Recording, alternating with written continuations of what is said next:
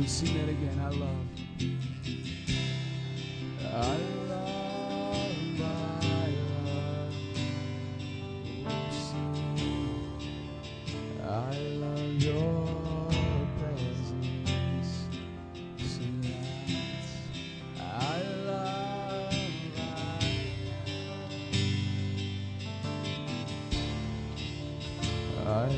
your presence.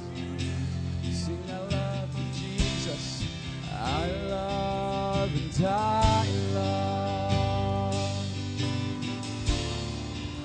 I love you, Jesus. I love you, God. I love and I love. I love your. Sing, we'll lift you on it. If you want it, we're coming here. We're crying out loud. Because it's love. Because it's love, peace. Come on. Giving you never end down. Let go of your heart. Let go of your head. And feeling now. Let go. Oh. Let go of your heart. Let go of your head. And feeling now. I'm letting go of my heart. I'm letting go of my head. And I feel you now. So I'm letting go. So I'm letting go of my heart. I'm letting go of my head. And I feel you now. Oh, let go of me. We'll let go of you, Lord. So tana mama say, tina mama so na mama say, so na mama say, we're letting go, we're letting go, we're letting go. So na mama say, na sing, I'm letting go. I'm letting go of my heart. I'm letting go of my head. And I feel, we feel you right now, Jesus. I'm letting go of my heart. I'm letting go of my head. And I feel, come on, sing, we're letting go. Oh, we're letting go of our hearts. We're letting go of our heads. And I feel we're letting go of every voice, yeah. We're letting go of our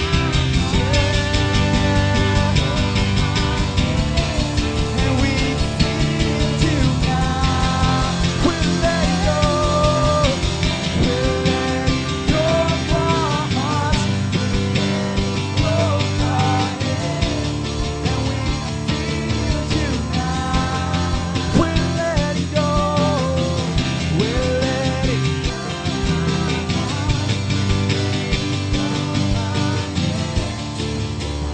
feel you now.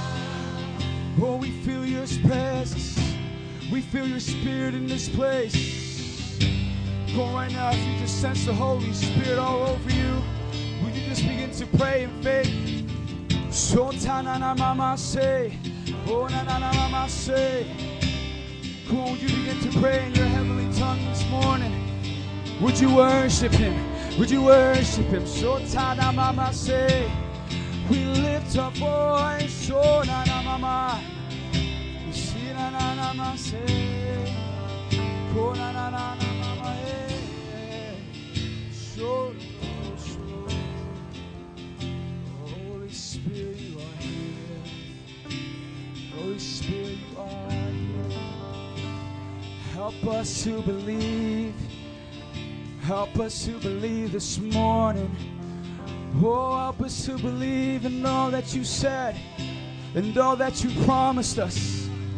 Help us to believe this morning, oh, that you are here. Help us to believe that when you say you heal, you heal. That when you say you break the chains, you break chains. Help us to believe that when you said you conquered death in our lives, you've done that, Lord. Help us to believe this morning. Oh,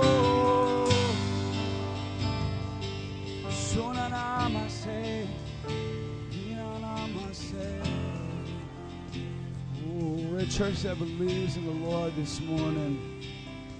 We're not saying we're perfect, but we're saying that every time we come in the presence of God, we just surrender.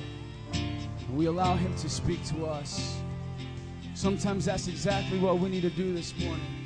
Sometimes we catch ourselves doing a lot of talking and never standing still, sitting still, and knowing that He's God. So let's do that right now.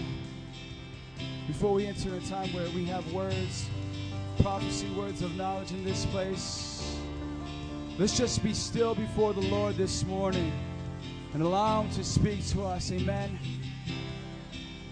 We invite you, God, to speak to our hearts directly this morning. Speak to our hearts, our inmost being, God. Speak to us.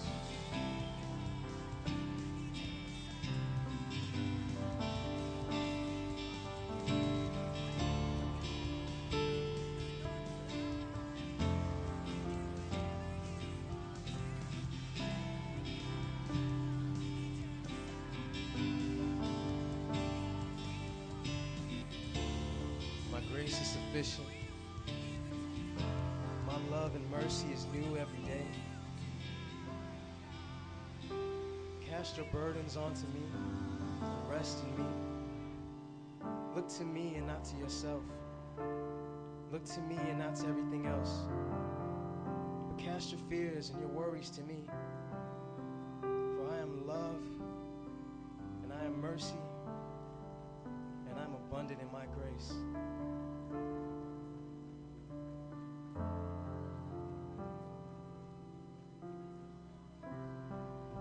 Is speaking right now. He's speaking to our hearts. We receive that word this morning. Thank you, Lord.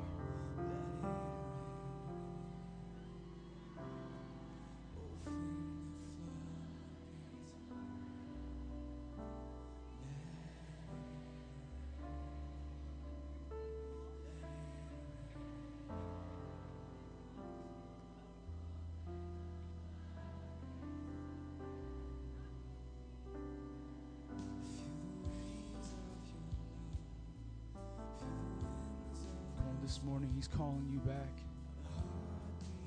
When He's calling you this morning, some of you have wandered from the truth. Some of you have wandered from His grace and love. And His mercy calls out loud this morning. It's for your good. Return to you, God. These altars are open. These altars are open for you right now to respond. If that was you this morning, He's calling you forth. Would you respond this morning? Would you step out in faith? Calling you back. He's calling us back.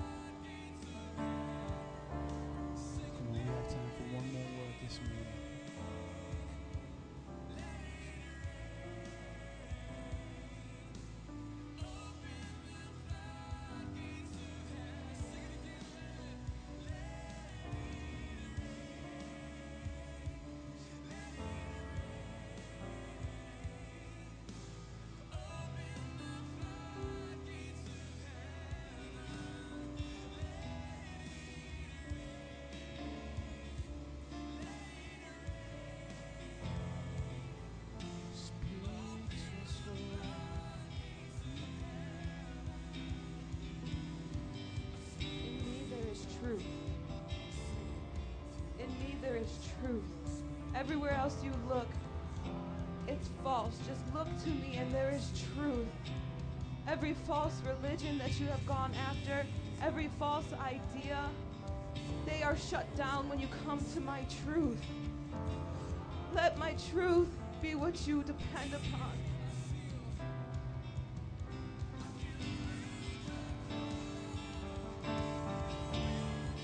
We trust you. Letting go, Lord. Letting go, Lord. Letting go, Lord. I'll trust in you. I trust. Oh, I'm letting go. Come on, sing it.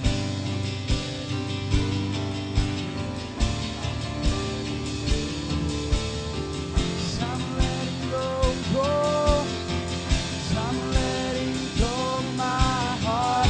I'm letting go my head. And I feel. We'll sing it this morning. I'm letting go. I'm letting go my heart. I'm letting go my head. And we feel you now. I'm letting go. I'm letting go my heart. I'm letting go my head. And I feel you now. I'm letting go. I'm letting go my heart. I'm letting go my head. And I feel. Come on, every voice, sing it out. I'm letting go. Oh, I'm letting go my heart. I'm letting go my head. And I feel you now. Go sing it out. I'm letting go my heart. I'm letting go my head. And I feel you now. Yes, I'm letting go. I'm letting go. I'm let go, Lord. And I feel you now. Yes, I'm letting go. I'm letting go. I'm letting go my head. And I feel you now. We praise you, Lord. Oh, praise you, God. We sing these songs to you. We let go. We let go and let you move. Won't you move amongst us, God? Oh, we sing out to you, Jesus. Sing out to you. We sing out to you. Oh, oh, letting go.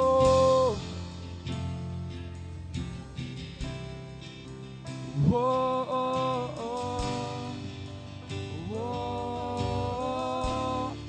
we're letting go.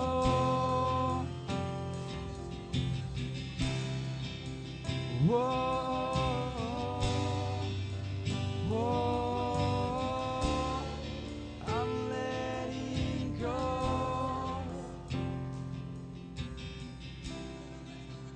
Whoa, whoa, I'm letting go. This morning. Glory be to your name, God. Hallelujah, Jesus. You are worthy this morning. I want us to sing that chorus again. And as we do, I want you to think of yourself of letting go of the things that you're holding on to so tight. And I want you to think about Jesus, and I want you to think about what he did on the cross for you. Letting go of our heart, letting go of our head, and feel Jesus now. The Bible says that there is better is one day in his courts than 1,000 somewhere else. And I want you to experience the presence of God this morning. So band, as we sing that song again, I want everybody here to lift up your hands and declare to the Lord that you are letting go, that you are letting go of your thoughts, you're letting go of your control, your understanding, and you're saying, Jesus, I just gotta feel you now. I don't want to think about anything else. I don't want to figure out my life. I just need the power of the Holy Spirit right now. Let it go. Let it go and feel the power of God. He is here. He is here. Jesus, we need you now. We let go of our hearts. We're letting go of our head. We feel you now. Woo! There's nothing like Jesus.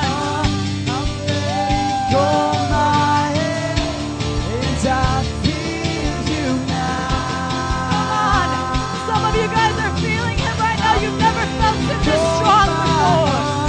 His presence is real. Just give me Jesus. Just give me Jesus. I'm letting go my heart. I'm letting go my head. And I feel you now. Come on, keep getting hungry. There's so much more of him. There's so much more he wants to reveal to you. And I feel you now. Jesus! Just give me Jesus! Glory, glory! Hallelujah! Jesus, your presence is so sweet. Oh, there's nothing like you, God. Oh, nobody else compares to you. Nobody else compares to you, Jesus. You are the Alpha and the Omega, the beginning and the end, the first and the last. From everlasting to everlasting, you are the bright and morning star, and we worship you. We adore you this morning. Receive our praise and adoration. We adore you, Jesus. Hallelujah. That's why we gather together, saints. We've gathered together to worship the one true King, the one true God. I want to take some time in this service to meditate and to think about the cross, to think about the price that Jesus paid for your sin and for my sin. We had a powerful month about talking about the identity that we have in Christ, who we are because of the blood of Jesus, who we are because he came to take our place. So as the altar workers come up and prepare for communion, I want us together as the body of Christ and individually to think about the blood of Jesus. It is only because of the blood of Jesus that washes us white like snow, that we can come into his presence, that we can sing songs that say, I am a friend of God. It's because he came to take our place, because the wrath of God was against us. And if it wasn't for the blood, the precious blood of Jesus, him taking our place on that cross so that we could be saved from our sin, from eternity in a lake of fire, so that we could have our sicknesses and diseases healed, our sorrows in this life healed. We couldn't be here this morning to sing praises to him, but it's because of his sacrifice, of what he did for you and me, that we have an identity of righteousness, of holiness, of purity. We are more than conquerors through him who loved us. We serve a good God. So as my elders on each side of me, they will direct the flow to come and proceed. We're going to sing another worship song. I want you to individually go back to your seat and think about what Jesus has done for you personally. You guys can make your way up. I want you to meditate on the cross. His blood is more than enough to wash you clean. It is more than enough to set us free. Hallelujah, Jesus.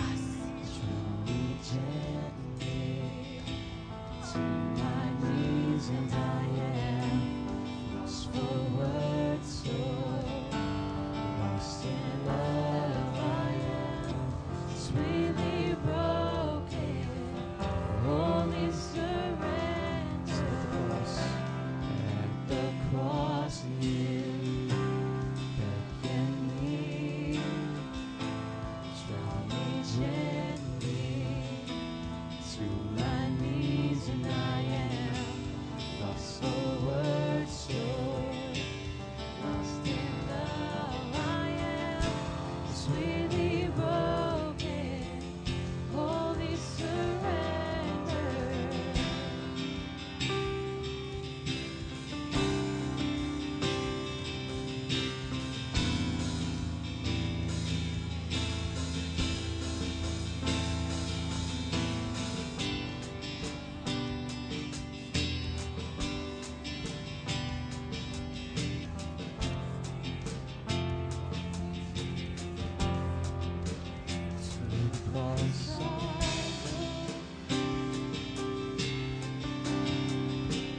To the cross I cling, every suffering I did dream,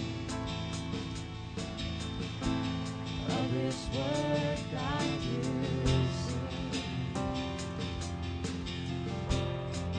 for on it my Savior, both bruised and crushed, show that God is love, and God is just.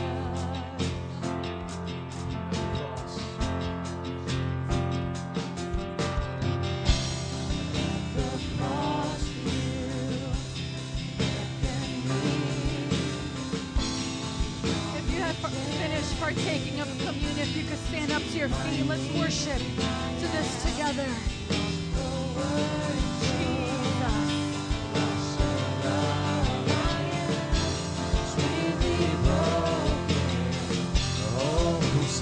Cross.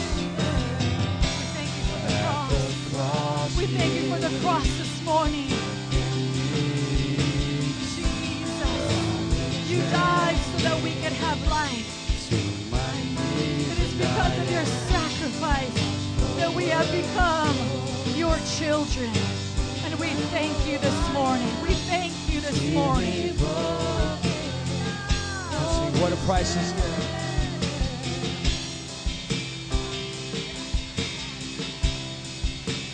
What a priceless gift.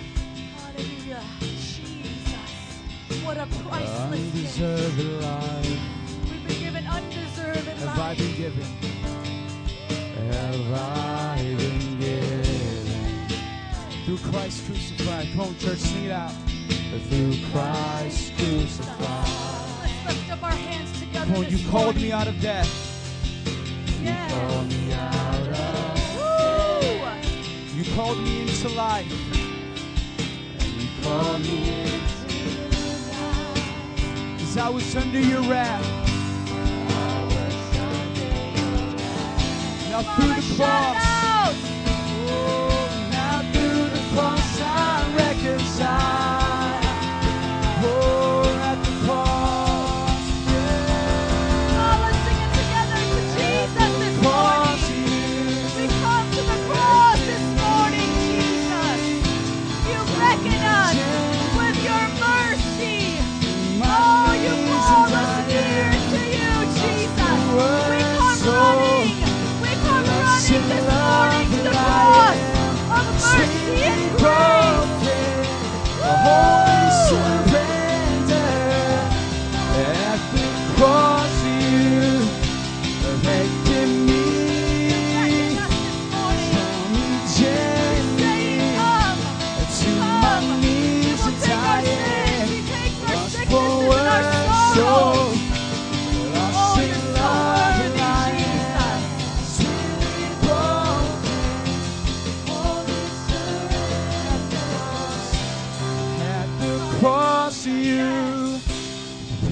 in me. Draw me gently to my knees, and I am lost for words, so lost in love. I am sweetly broken, holy surrender. Oh, Jesus, we're wholly surrendered to you this morning. If you are wholly surrendered to Jesus this morning, just take a couple minutes right now and just thank him. Just thank him for the cross. Thank him for 3 things that he's done to you since he's made your life new. Say, Jesus, I thank you for my family. I thank you for my health. I thank you for my new life. I thank you for washing me clean, for calling me your child. I thank you that I can be born again, that I am a new creation. The old has gone and the new has come. In Jesus' name, if you guys can testify with me this morning, let's give the Lord a hand clap.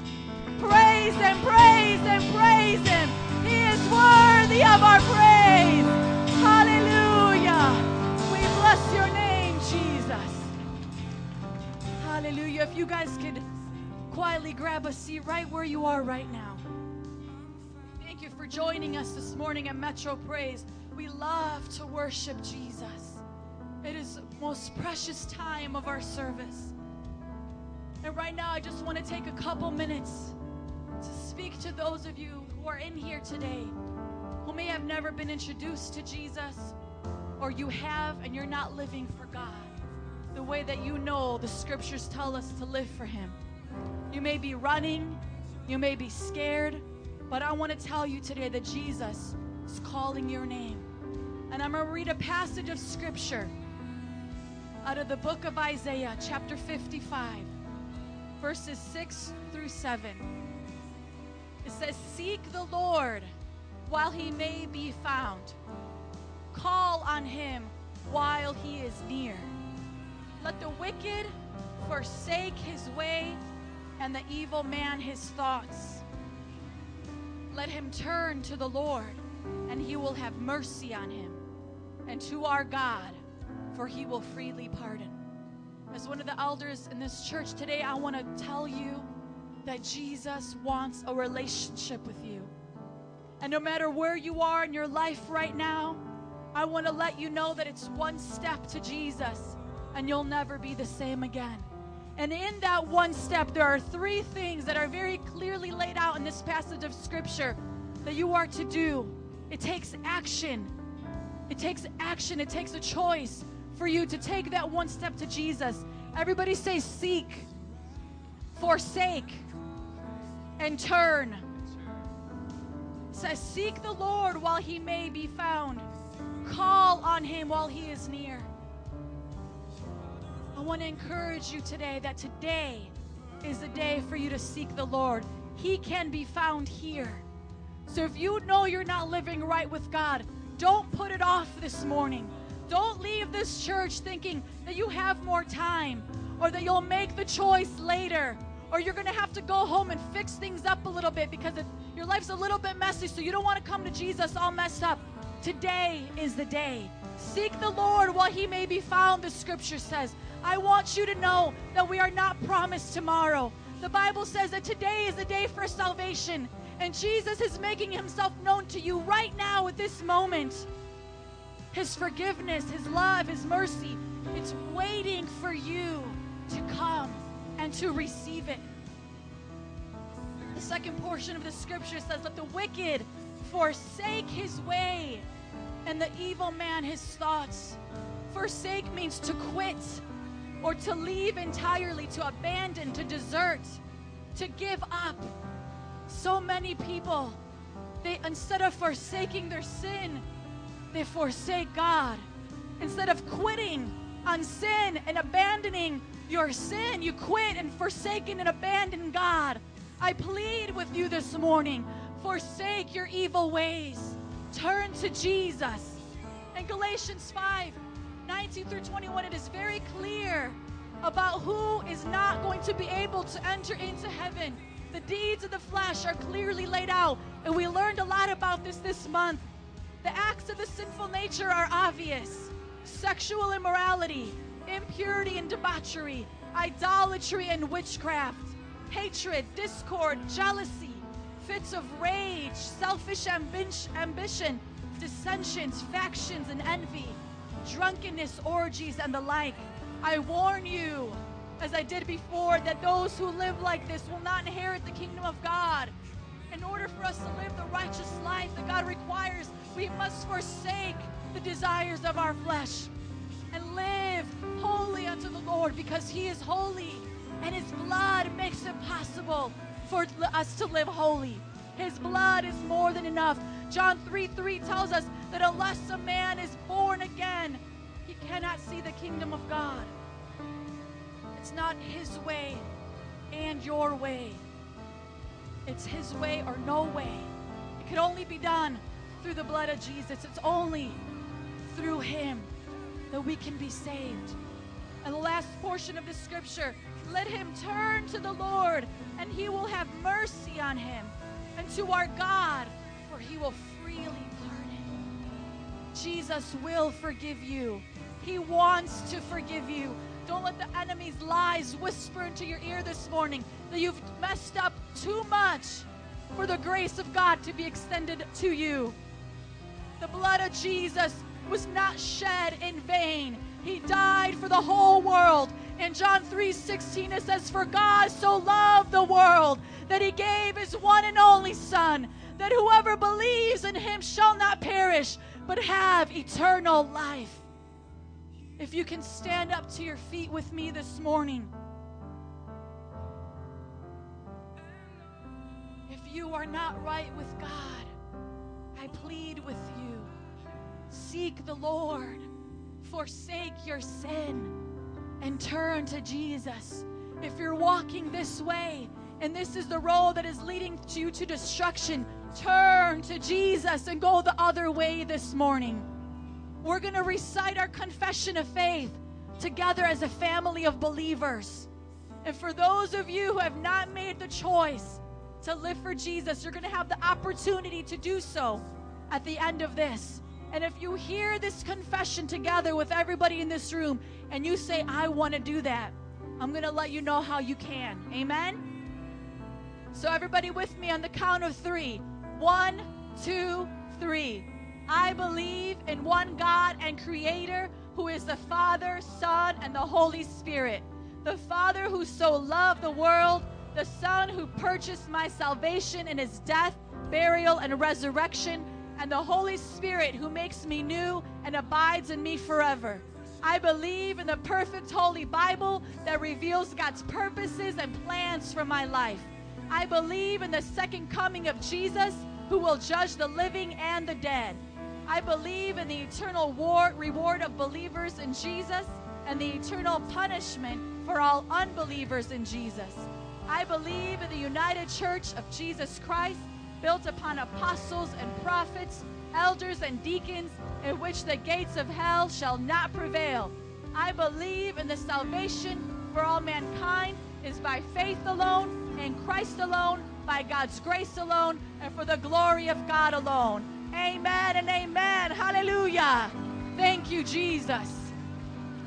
If you confess that with us this morning, and you received the message that I shared with you from God's heart, I want you to meet our life group leaders. These are elders in our church.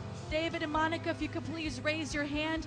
If you need to get right with Jesus, please see them as we transition into our fellowship time. If there's things in your life that you need prayer for, you need to get the junk out of the trunk, meet with them. I plead with you, if you've been in a part of our church and you're trying to look for the Lord and you have not joined our discipleship, our mentorship program where we teach you to live like Christ, meet with them. They will gladly plug you in to where you are supposed to be. So if you need to get saved, get right with God, and join discipleship this morning, as the music begins to play, I want you to go meet with Monica and Jessica. Amen? Hallelujah. Have fun. Greet somebody that you don't know, and make some new friends.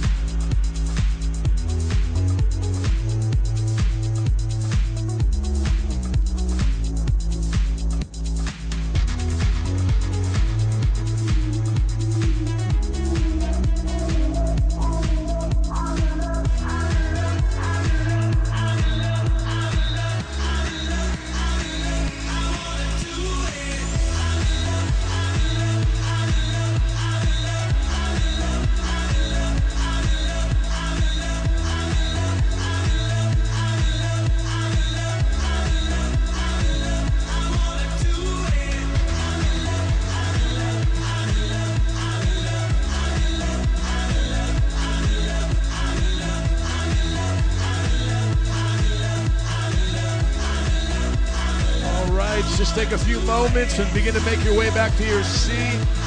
So good to have you here this morning. Just want to welcome you to Metro Praise. Got a special guest in, a professor from the Bible College, all the way from Wisconsin. Let's give it up for Professor Brian Darrell in the house. Can you stand up and wave? Let them know who you are. Give it up. Amen. Has his master's degree in an Old Testament. Is that your theology? Wow, that's the man to see right there. Both biblical languages you've studied, Greek and Hebrew. Wonderful. Just an exciting time today. The school year is starting for SUM tomorrow, Monday. So we want to pray for our SUM students right now. So if you're an SUM student and you're here, would you come stand in the front? We just want to pray for you today and acknowledge you. And Sid is one of our new students. Would you just, turn and face them so they can get a look at you? We also have here Christina and another Christina, Adam, any other of our SUM and master students. Come on, I know I have some master students here, right? So you guys come on up. We'll do without the band for a minute. I want to pray for you guys.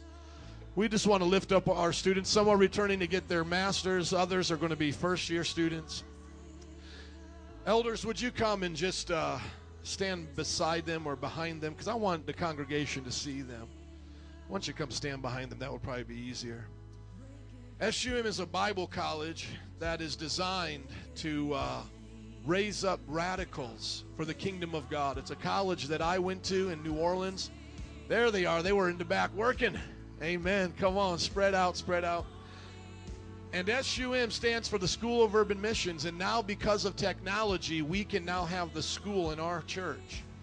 And we have 15 students starting tomorrow. Some are returning back for their masters, and others are going to be first-year students. If you're going to be a first-year student, raise your hand.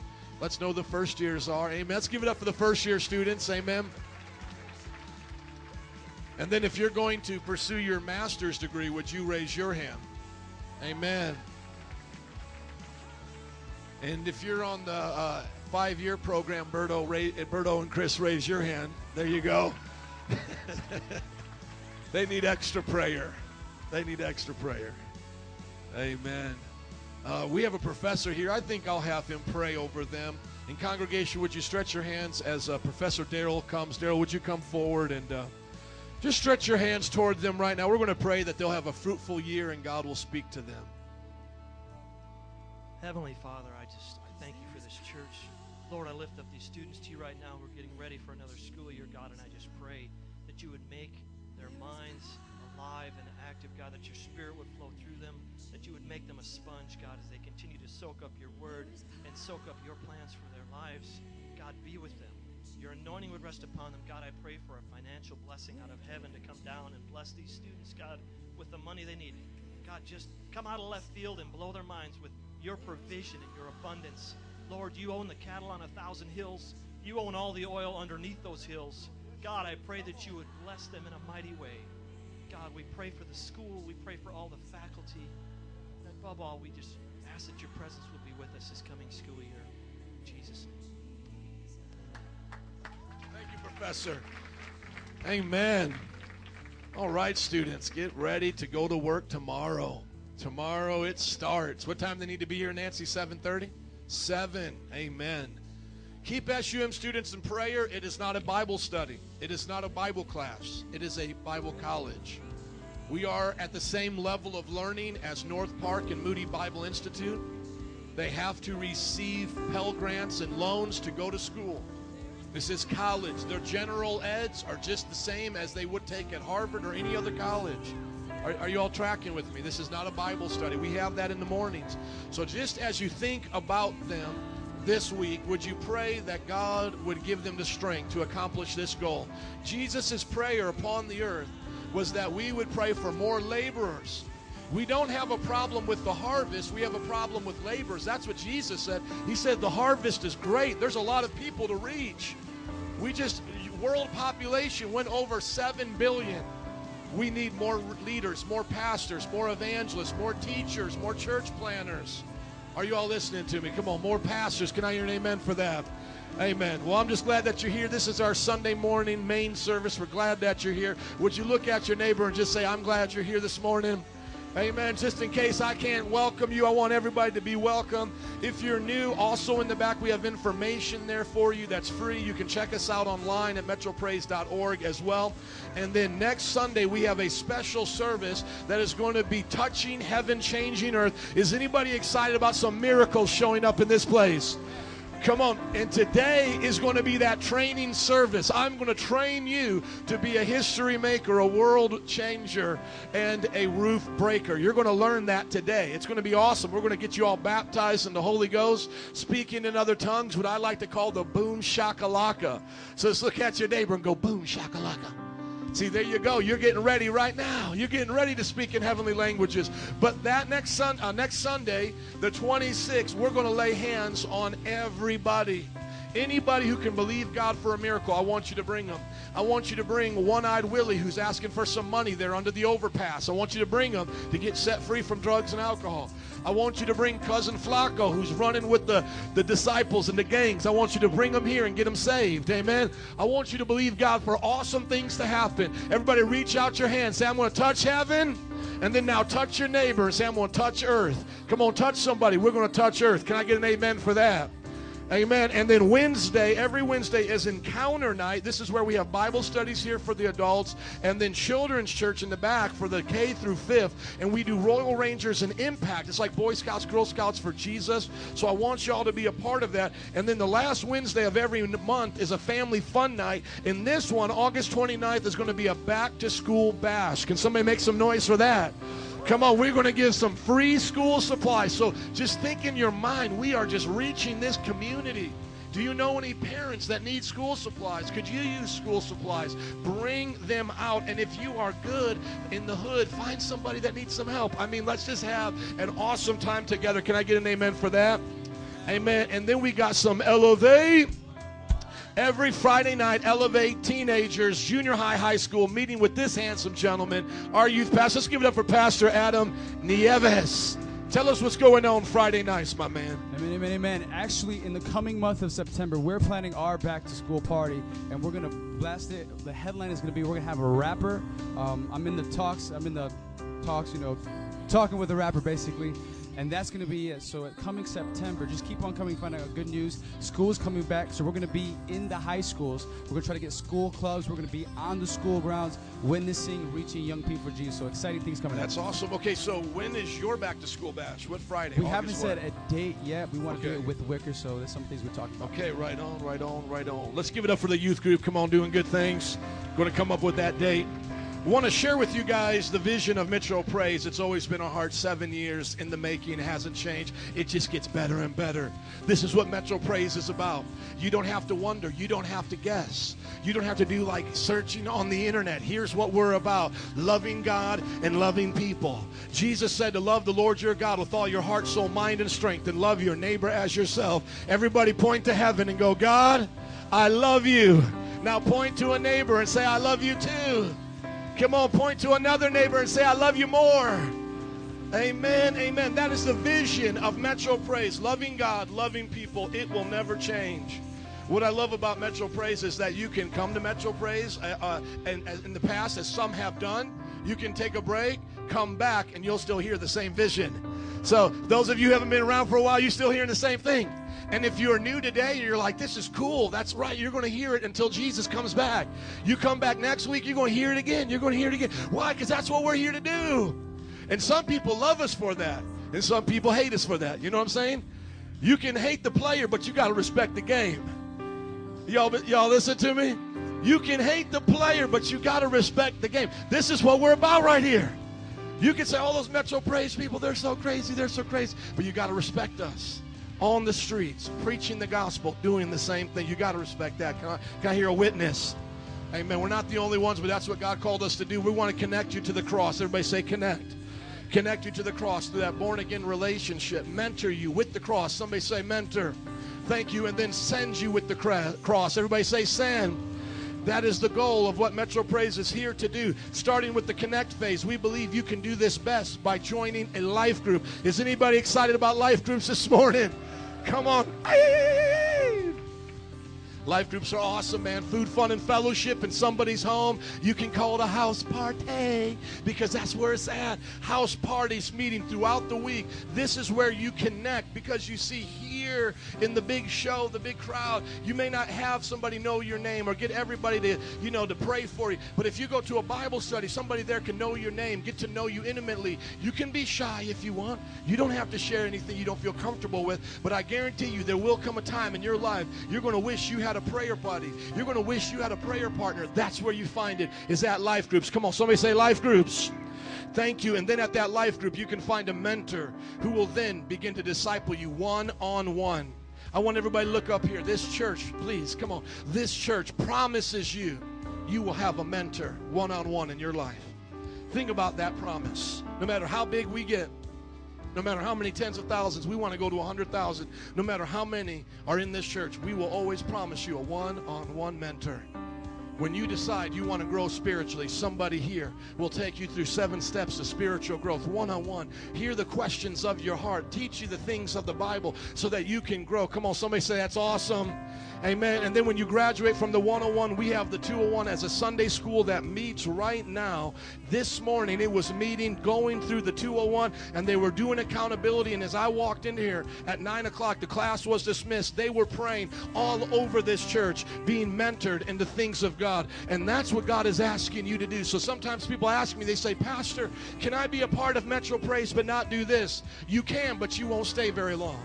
You're going to begin to feel convicted and uncomfortable because we didn't come to make Sunday morning churchgoers. We didn't come to have you just shout me down as a preacher or put something into offering. We came here to make disciples that make disciples that make disciples that make disciples. We want to see you be who Jesus Christ called you to be. And I have to apologize. Listen to me, y'all. I have to apologize on behalf of so many churches that you've been to that have told you otherwise, that have said, oh, just God loves you the way you are. They never told you the other half, but He loves you too much to let you stay that way.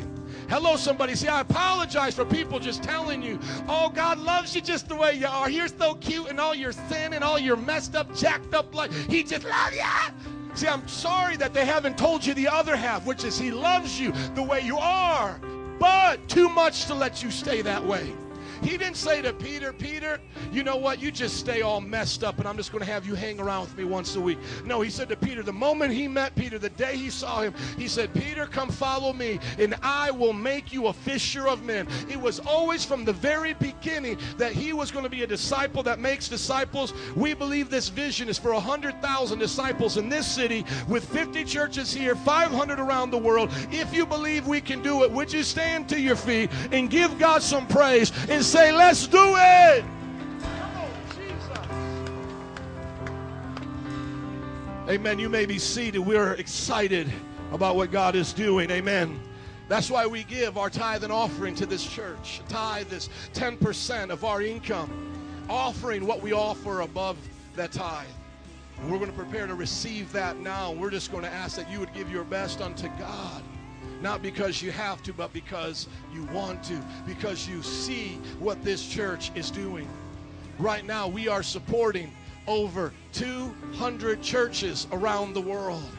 Right now, in the time of a recession, we're making up the lack that some are facing by raising extra monies in the building fund. Here's simply how it works, and I'm not going to speak on it long. If everybody gives their tithe right now, we won't have an issue with anything. But because some are not being faithful to their tithe, we have to raise extra monies. I want you to listen to me as I repeat that again. The Bible established that we would give 10% of our total income to the Lord. So that means if you made $1,000 this week, how much would you give the Lord? $100. Remember, the bills are paid in heaven, but He wants the bills paid down here. So how do we do that? We give to the storehouse, right? If the church gave its tithe, we would not need any extra money.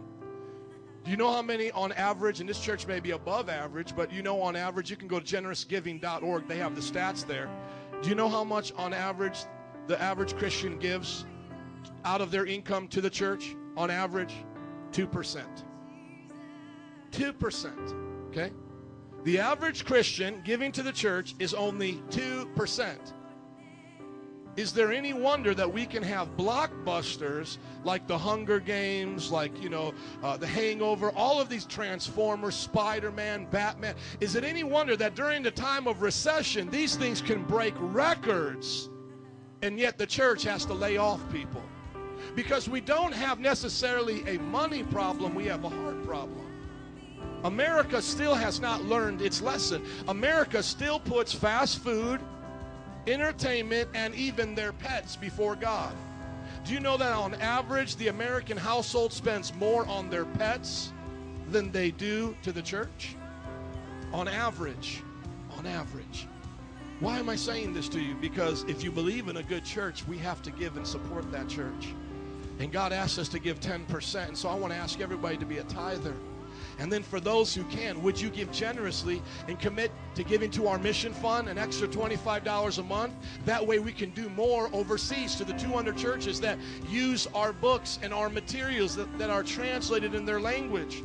And if you could, would you consider giving an additional $50 to the building fund, so that as we pay $8,000 a week, $8,000 a month here for rent and repairs on our van, our minivan still is not able to get fixed because we can't afford the repairs, that we would see these things change until everybody does their part, until each of us carries the load that God's given us to carry.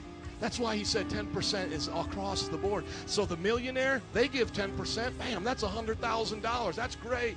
And then the person today that just got an allowance for mowing a yard, that's what I used to do during the summer when I was a teenager, mow the yard, get $20. The person who puts in $2, tithe off their 20, and the one who tithes off the $1 million, 100,000, in God's eyes are both the same. They're a tither. And that's biblical. But when we don't tithe, that's when we have to come back to the same good people that have given their tithe. And now we have to say, man, would you give some offering too? Because the tithe alone ain't covering it. And that's where we're at right now. Would you pray that if you're not a tither, you would become one? And those who are already tithers, would you help carry the load of this ministry by giving extra offering? What does it come out to? The offering that we're asking, $75 extra a month, comes out to basically $2 a day. It's the difference between your cappuccino and this church continuing in what God called it to do. Let's ask God for the provision, for the vision. Amen? Let's pray. Father, I thank you today that you have called us to be givers so that you can give it back to us, pressed down, shaken together, and running over. Lord, you have called us to be blessed so that we can be a blessing. And so, Lord, I just ask for all those here to look at their heart and to consider what's been presented before them, and without compulsion, without manipulation, Lord, for you to speak. And raise up a church of tithers, God. Raise up a church that percentage-wise all gives the same. And Lord, through that, let it change how we do things. But until then, God, oh Lord, I pray for generous givers to go above and beyond their tithe to an offering. Otherwise, we would have nothing extra for the missions. We would have nothing extra for the building, the repairs, things that we can't plan for.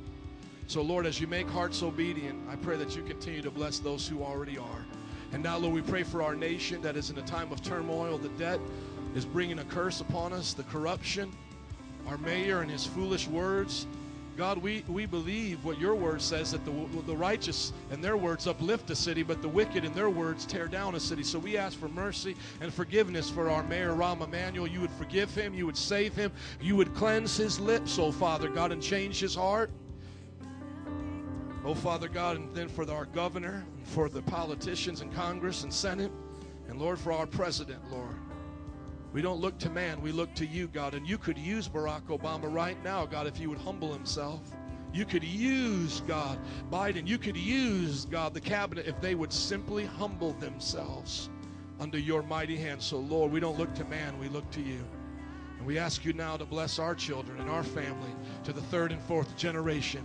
In Jesus' name. If you believe it, can you stand to your feet and give God a hand clap of praise? Come on, we believe it, and say amen. Amen. We believe it. Let's say what Jesus said through Paul the apostle on the count of 3 about finances. 1, 2, 3. And my God will meet all your needs according to the riches of his glory in Christ Jesus. Will you come forward as you give rejoicing? Thank you so much today. Oh, yeah. bless friend you. of God. He calls me friend. I am a friend of God.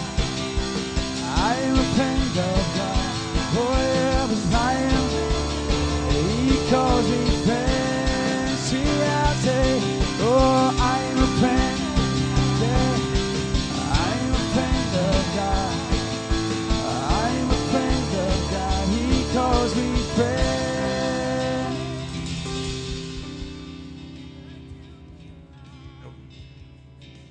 Would you open up your Bibles with me to Mark chapter 16? We're going to have an awesome service next week, but today's service is in preparation for that, and it's going to be equally as awesome. I want to prepare you for a time of miracles and signs and wonders.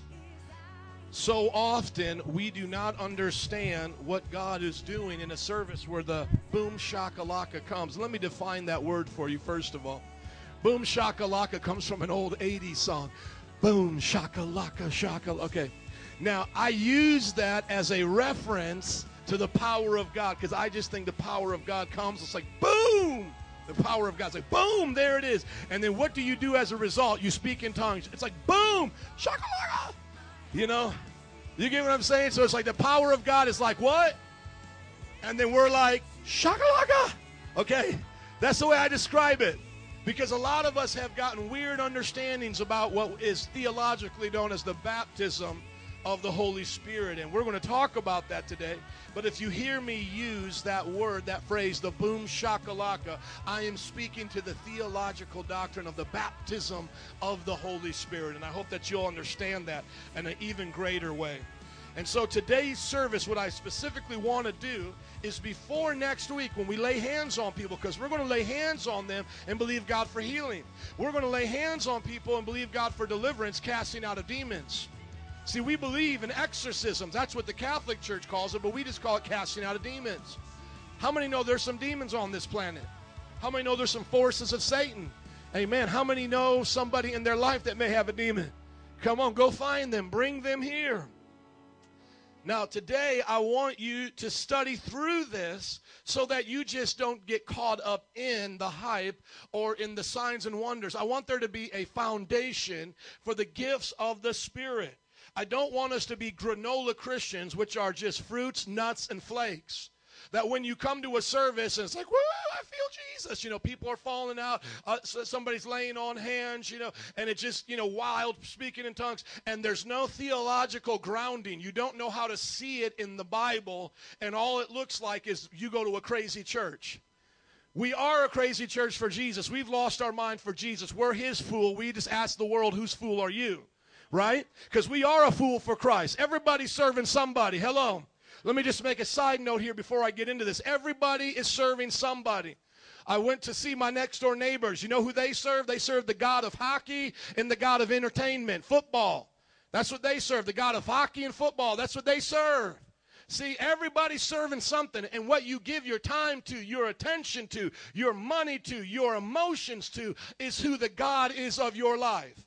You see, people come here, they don't want to shout and holler, and they'll sit back and go, we don't do this at my church. You know, this looks weird. And, you know, I'm not like that. And then they'll go to the Sox game, to the Cubs game. Come on, man, hit the home run. And then they'll hit a home run like, woo! Really? Guy took a piece of wood, hit a ball over a fence on a grass field, and that impresses you? I'm serving the God of the universe who made all of this you see here. He's worthy of praise. He's worthy of glory. He's worthy of honor. I'll jump and shout for him.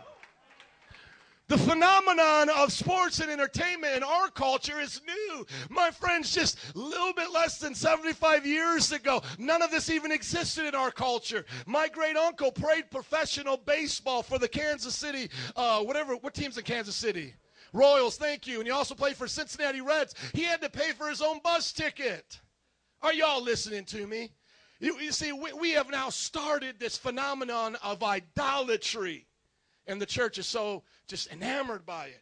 And I'm saying all of that to say, well, you come to a church that's actually excited. You come to a church that actually wants you to do something in the midweek, and throughout your life, you begin to think we're the weird ones. No, man, we're normal. You see, when somebody's got a fever, what do you normally do? You normally put your hand on yours and you kind of do this, right? And you see, people are so frozen chosen right now, they're putting their hand on themselves, then touching us, going, whoa, y'all running a fever. No, because you're frozen chosen, Bubba. You're in the ice cube chest. You are cold. Your heart is hard. We're just normal temperature here, baby. Normal temperature for Jesus seeks signs and wonders and miracles. Normal temperature for Jesus goes out and wins the loss at any cost. This is normal preaching right here. Look at your neighbor and say, he's normal. Come on. Look at Mark chapter 16, verse 15. Going to give some theological depth to why we believe in what we believe. Mark chapter 16, 15 through 20. As you're looking at it in the NIV, you may see in small writing above the paragraph that some of our oldest manuscripts do not contain this passage, that this is a variant passage. Now, I want to be honest in dealing with this so that if you go back and deal with some of our Baptist brothers and Reformed brothers, that you would understand why I use this passage. The Markian passage here that is in question is not found in our two oldest Greek manuscripts, the Sinaiticus and the Vaticanus. And these are our oldest that go back to around the mid-300s. But it is in the Alexandrinus, am I pronouncing that right? Alexandrian, thank you. That is around the 400s. And here's why we still believe it today. There's two options for those who believe it. Number one, either Mark wrote it and it was lost and it was placed back into these other manuscripts. So Mark wrote it and it was lost and it was placed back in, and hence there's some confusion to where it's missing in the older manuscripts because Mark wrote it and it got lost. Okay, that's the first option. The second option is Mark did not write it. Mark ended at verse 9 because of whatever reason, either for persecution, being on the run, having to go to another location, and he wasn't able to finish it. And someone finished it and placed it in there. Either way, the apostolic testimony for this scripture is verified by the church fathers to the point where they quote it continually, all the way like from Irenaeus and the other church fathers, to where now we can say this, that it was held as scripture, whether it was written directly by Mark or written by someone else and placed into the book of Mark. Now, if you're looking at me crazy, you must not have an NIV, but how many have an NIV? Say amen. Now look at it right now and see if you see that little sentence. Do you see it there? It says some of the older manuscripts do not contain this, right?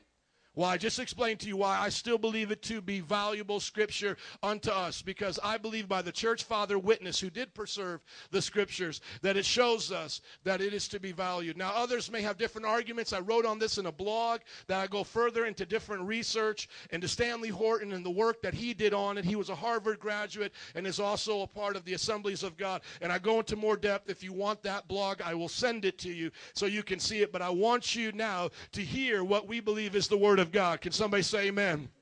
Amen. He said to them, starting in verse 15, go into all the world and preach the good news to all creation. How much creation should hear the good news? All creation. Thank you. Whoever believes and is baptized will be saved, but whoever does not believe will be condemned. Verse 16 has caused some confusion that people have taught that you have to be baptized and believe to be saved. But this is not true, because the second part of the verse clarifies this, that the only ones that are condemned are the ones who don't believe. Meaning baptism is a work after salvation to show salvation, but it is not a work in salvation. Thus, that means if you're not baptized, you are not condemned. Only thing that will condemn you is lack of faith in Christ. Is everybody with me? Okay, so whoever believes and is baptized is saved, but belief is the heart of that salvation. The baptism is a response to that salvation, okay? Good theology there. Verse 17, and these signs will accompany those who believe. Now ask yourself this question, do you believe in Jesus? Do you believe in Jesus? Okay, so Jesus talking to the disciples 2,000 years ago, he said, go and preach the gospel, evangelion in the Greek, the good news. Go preach it to all creation. And this is the message: believe and then be baptized. If you disbelieve, you're going to hell. You're condemned. And he said, when you go out and do that, these signs or proofs. Everybody say proof. Somebody say evidence. Come on, these proofs, these evidences, these signs shall follow those who believe. He didn't put a time on a time limit. He didn't say, well, this will only follow the first apostolic age and those who believe. This will only follow the saints and those who are real spiritual. No, it said these signs will accompany those who believe. Those who believe in the 1st century, those who believe in the 5th century, those who believe in the 10th century, those who believe in the 21st century. It doesn't matter whatever you found yourself believing. The moment you believed in Christ, you could partake in these signs. Can I hear an amen? Amen. In my name, they will drive out demons. It's real. He says, in my name, you will cast out demons. You will drive them out. We believe in that sign. Is still with us today. Number 2, they will speak in new tongues. Glossolalia in the Greek. You will speak in an unlearned language. This applies for every bilingual, trilingual. It doesn't matter how many languages you have learned. When God fills you, you will speak in an unlearned language. It will be new to you. So it's not just getting filled with the Holy Spirit and then I start going, fuego, fuego, fuego. No, because I've learned that. I've learned fuego means fire. No, but it's speaking in other tongues. And do you know that when I was speaking in tongues with an Indian brother with me one time, that he said, you are speaking in one of our village languages and you are saying, fire of God, fire of God. See, that's a sign. See, y'all don't believe that. Come on now. Y'all call 1-900-CLEO and believe that, but you don't believe this? Y'all believe David Copperfield, but y'all don't believe this? This is the Bible right here. There has been 2 different instances, and I have witnesses. The Indian individual, his name is John Timothy. He's on Facebook, and he was with my wife, and he testified to my wife in front of his congregation, his kids he had with him, his youth group. Did he not say that's what happened? And you can ask him on Facebook, did Joe speak in tongues in your language? The second time that it happened with another Indian individual, I was with Glenn Boom Boom Badonsky. How many like Brother Boom Boom? You remember him from our retreats. Brother Boom Boom remembers we were in the Bible college in our devotions, and we were speaking to a Baptist-believing Indian brother. See, God has a call on me for India. That's why I believe that my tongue can be interpreted and understood by them, though I've never learned it. When I was with them, there was a couple of them. They were saying, we don't believe in the baptism of the Holy Spirit. We don't know if it's for today, speaking in tongues, and etc. Well, we started praying together, and in that room, as I started praying, I just went and started speaking in tongues like God has given me new tongues. The man turned white-faced, one of the Indian brothers, ran out of the dorm room, ran out. Glenn followed him, and those of you from SUM, you've heard Glenn testify that this happened. Can I hear amen from the SUM students that were there in that chapel, Deanna and some of the others? He runs out to find the Indian man, and he's like, what's going on? The Indian man said, that man, talking about me, is saying to me in my language, this is real. God is saying, this is real. I want to give it to you, and you need to be open to receive it. I was speaking in his language the affirmation of the gifts of the Holy Spirit. And stories like this go on and on and on. Like I just mentioned, Stanley Horton, I was reading some of his work in 5 Views of Sanctification, him talking about how his great-grandmother was speaking in Sweden and these different languages, Swedish, and these languages she had never learned. This is what the Bible's talking about. It's not always understood, but it can be for God's purposes. So casting out demons, speaking in new tongues. Now the next thing, verse 18, they will pick up snakes with their hands, and when they drink deadly poison, it will not hurt them. Now, we got some snakes in here, and we're going to get down with it this morning. No, I'm kidding. Let me just tell you what this simply means. What this means, in their day, snakes were natural problems that could come upon them. Paul was starting a fire. The Bible says that a snake was in the pile of woods, jumped out of the fire and grabbed a hold of his hand. Poisonous snake. He just whipped it off back into the fire. The villagers thought he was going to die. He didn't die. And when he did not die from the poison, they began to worship him as a god and said, oh, you must have power and all of this. And he said, no, God is just upon me. So what this was was an evidence of, and I still believe it's an evidence today, is that the believer, the disciple, and especially the Christian preacher, the missionary, is indestructible, whether by natural things like snake, viper, or poison, which would be, trying to kill somebody. In it, we believe that they tried to poison John the Apostle, and they also tried to boil him alive, and neither one of them killed him. John the Apostle was not martyred, though they tried at least 2 different times to martyr him. Are you listening? And so we believe what this is simply saying is, as it says in other places, you'll stomp on scorpions, you will not be hurt, you will have the power over the enemy. We believe that this means we are invincible until Christ says it's time to go.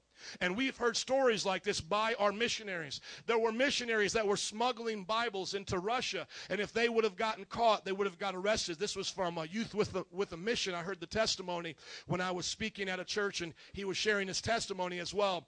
There in New Iberia, Louisiana, YWAM. He says, we were going into Russia, smuggling in Bibles from, Europe over to Russia, and he said we had a way that we would cover them, and we would have a way that when we would, get stopped by the police there, in the checkpoints, that they wouldn't be able to find it because of how we, hid it. He said, but there was a checkpoint that we came to that they went right to this spot in our car. They lifted up the cover. They opened up the box, and they literally were looking right at the Bibles. He said, but the man then just shut it up and moved them along and said, you guys can go. And this missionary was testifying that God had cast a blindness or cast a deterrent or gave a witness to this man as a Christian. Maybe he was a military folk himself, as a Russian Christian. Whatever it was, they were spared from being arrested when this man obviously knew the Bibles were right there. There's other stories that when our missionaries have gone overseas, some of them have been caught by local villagers.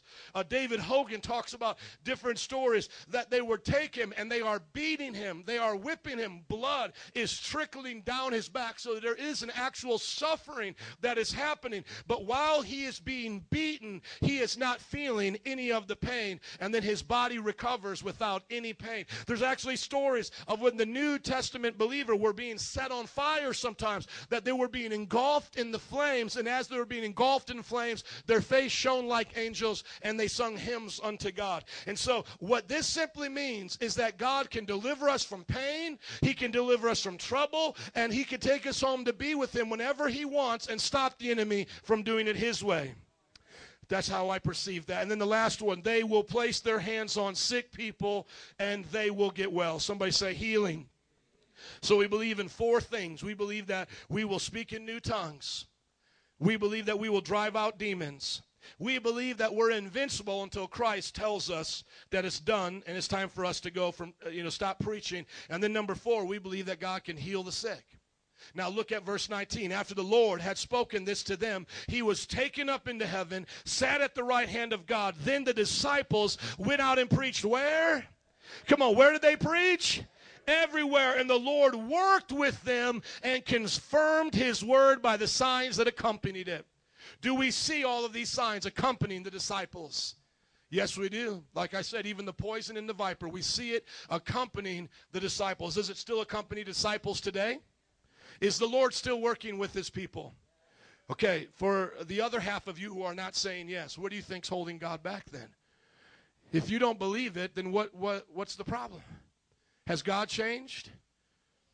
You see, for some of you who are either sleeping or not responding correctly, I want you to then evaluate your heart, because I am not going to be naive today and believe that all of you still believe this. Maybe some of you actually are tired and you just ain't saying amen because you ain't paying attention. But I think there's honestly some of you here that aren't sure if you believe this. And I want you to ask yourself why. Why would God change? Why would God say to those first disciples in such a time that they were living that he would send them out with signs, and now in our day and age that he would stop doing these things? You see, I have no good reason to believe that, friends.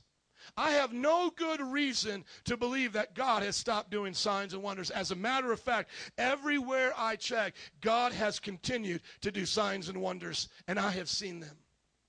God is still working with his word. I just got so many testimonies in my heart right now. Just to share a few more, I'll do another one about the invincibility. One of my friends used to go to the inner city all the time, and also Chancellor No, the founder of our Bible college, tells a similar story but it's not quite the same. But one of my friends was out preaching the gospel. A man pulled the gun on him, pulled the trigger, and yet the gun did not go off. The man then fell to his knees, and he said that as he tried to shoot my friend as he was preaching, that he saw an angel around him protect him, and then that gangbanger gave his life to Jesus.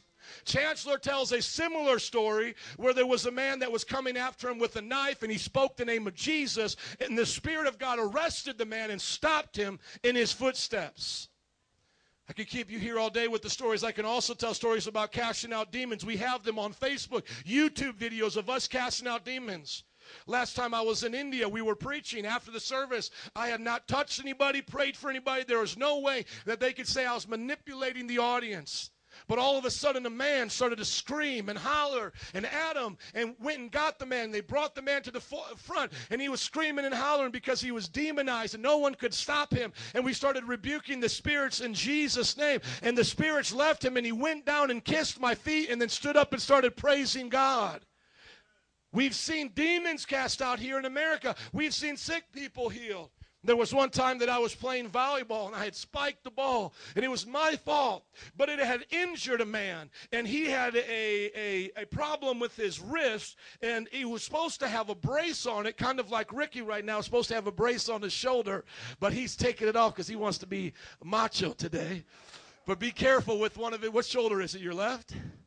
Amen. Be careful with his left shoulder. But just the same way, and this kid was out there, and he wasn't really supposed to be out there. He was supposed to have a brace on, and I spiked the ball, and he went to stop it, and all of a sudden, and Lauren was there, and you could see that it went out of place, and it started to throb, and there started to become great pain. Ishmael was there, and I felt so guilty. You know, by the way, Paul was preaching one time, and a man named Eutychus, Paul preached so long and so late that a man named Eutychus fell asleep and fell out of a window. Okay? He was on the windowsill. He's hearing him preach, and then Paul keeps preaching, and then he falls asleep, and then he falls out the window, and he dies.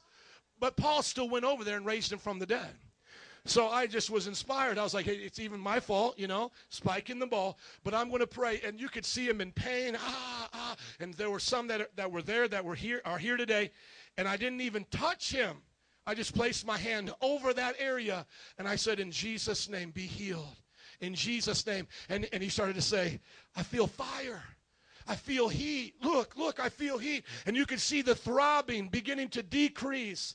And you could see the throbbing going away. And he said, look, I am healed. I am healed. And I saw him at Ricky's house about 6 months later with his cousin. And I said, was that legitimate? Did God heal you? Did it ever come back? He said, it never came back. My wrist was healed better than it was that day because it was injured beforehand. God made my wrist like new.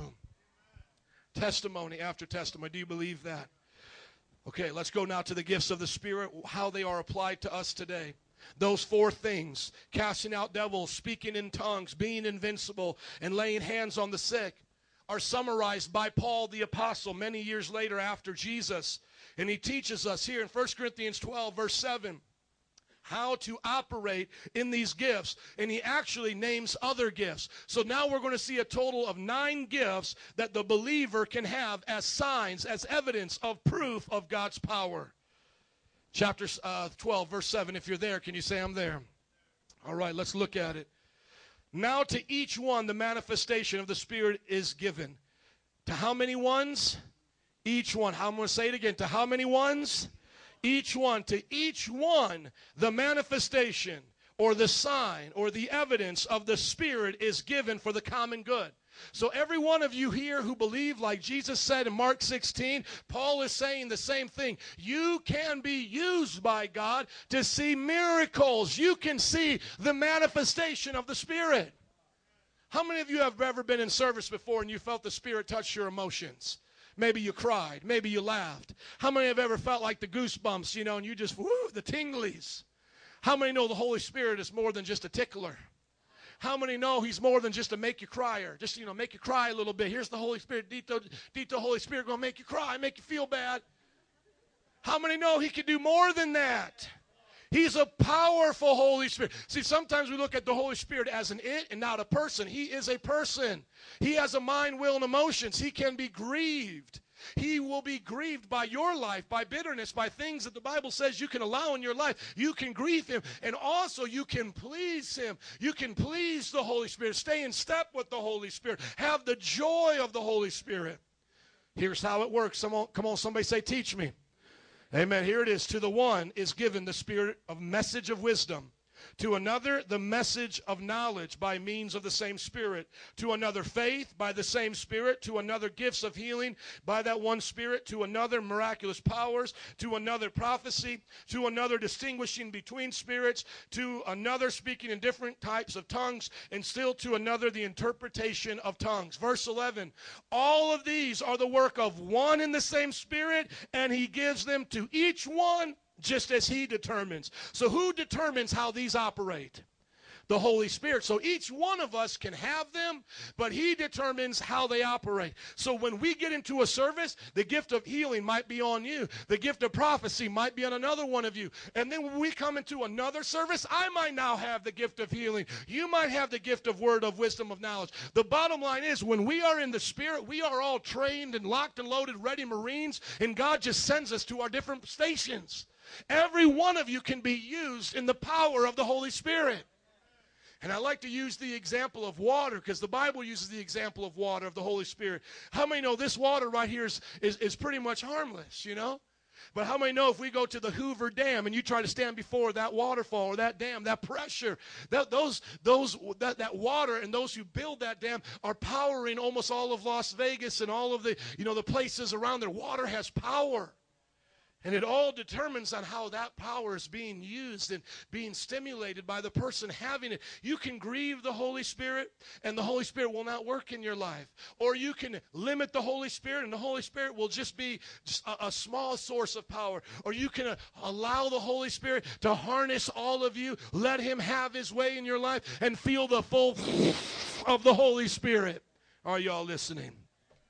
All of these work one and the same Spirit, and he gives to each one as just as he determines. The body is a unit, though it is made up of many parts, and though all of its parts are many, they form one body. So it is with Christ. We all have the opportunity to be a part of the body of Christ and be used in these gifts. 9 spiritual gifts can be broken into 3 categories. This is review for some of you who remember our series on the gifts, because we spent a whole series on this. This is also in our 201 book in the chapter 11. Disciples are used in gifts of the Spirit. That's chapter 10. Correct, Jared? Chapter 10. Thank you. Here's how we like to break down the 9 gifts of the Spirit. 3 sets of 3. The first set is the revelation gifts. The word of wisdom, word of knowledge, and discerning of spirits. These are the things that God is going to give to the believer to reveal things. The other group of 3, the power gifts, God is going to use these to do things in his power. Faith for miracles, healings, and the working of his power. The third one, the inspiration gift, this is what God is going to do to inspire and encourage his people. Tongues, interpretation of tongues, and prophecy. I will put all these up on Facebook so that you can use these slides as reference notes in the future. Here are the definition of each 9 of these spiritual gifts. Dr. Lester Sumrall wrote a great book on the spiritual gifts, if you'd like to have a book that goes into depth. We also mentioned in that discipleship chapter. The message of wisdom is a supernatural insight about the future. So you as a believer can do what people are going to psychics to do. You can understand the future when God enables you to. I have had dreams, my wife has had dreams and visions that have brought messages of wisdom of the future to believers. We have seen things in the future, and God has performed and done those things. God can still do those things today, and he wants to do them through you. Remember back when we read Mark 16? These signs will follow those who believe. Then when we read 1 Corinthians chapter 12, it says, now to each one is given the manifestation of the Spirit.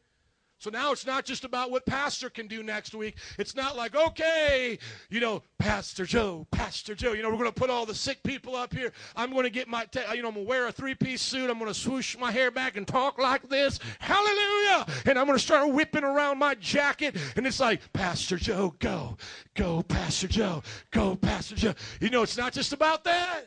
It's about all of us being used Now, if you're not saved, you don't have the Spirit. You can't have the gifts of the Spirit. That's why you had to listen to what my wife was saying. If you have those gifts right now, you're getting them from a different spirit, a demonic spirit. Because demons can influence people. Demons cannot create future events, but they can influence future events and make those things happen in a certain way so it seems accurate. Give you an example. You can show up at a psychic and they can go, you're going to meet some dude named Mike, and Mike's going to drop it like it's hot with you tonight, and you're going to make love with him. Well, when you go to the club, that demon can then talk to the other demon of Mike and say, Mike, you go talk to that girl, and then demon can lead Mike into that young lady's life. She'll say, oh, that person made this thing happen. No, the demons are just manipulating. They can't create. They can't inspire. They just manipulate. See, God creates. Are you listening? I wish I had time to just get all into this. I just don't have time. But there are other spirits doing other things. In the Bible, foretelling comes under the message of wisdom. The message of knowledge is a supernatural insight of someone's past and present. To know something about them that only they would know. So many times up at these altars, for example, there was someone that came last week and there was a prayer worker praying for them and sharing things from their life. And I heard back from one of the relatives that they told their relative who brought them and said, why did you tell that person, the prayer worker, all about me? Because they knew all of these things. And that person was telling the relative, I didn't say anything to them. I don't even know that person. You see, because God knows. Hello? Some people say what stays in Vegas, what happens in Vegas stays in Vegas. That's a devil's lie. God knows what happened in Vegas. Amen? Amen? Come on. Some men say, what happens at 12 a.m. on my computer stays there. No, it don't. You can clear the cookies. You can erase your history. God saw what happened there. Are y'all listening? Okay? God knows what's going on. So when you come around other Christians, they can be used in this gift. Number 3, distinguishing of spirits, a supernatural insight of a spirit's origin.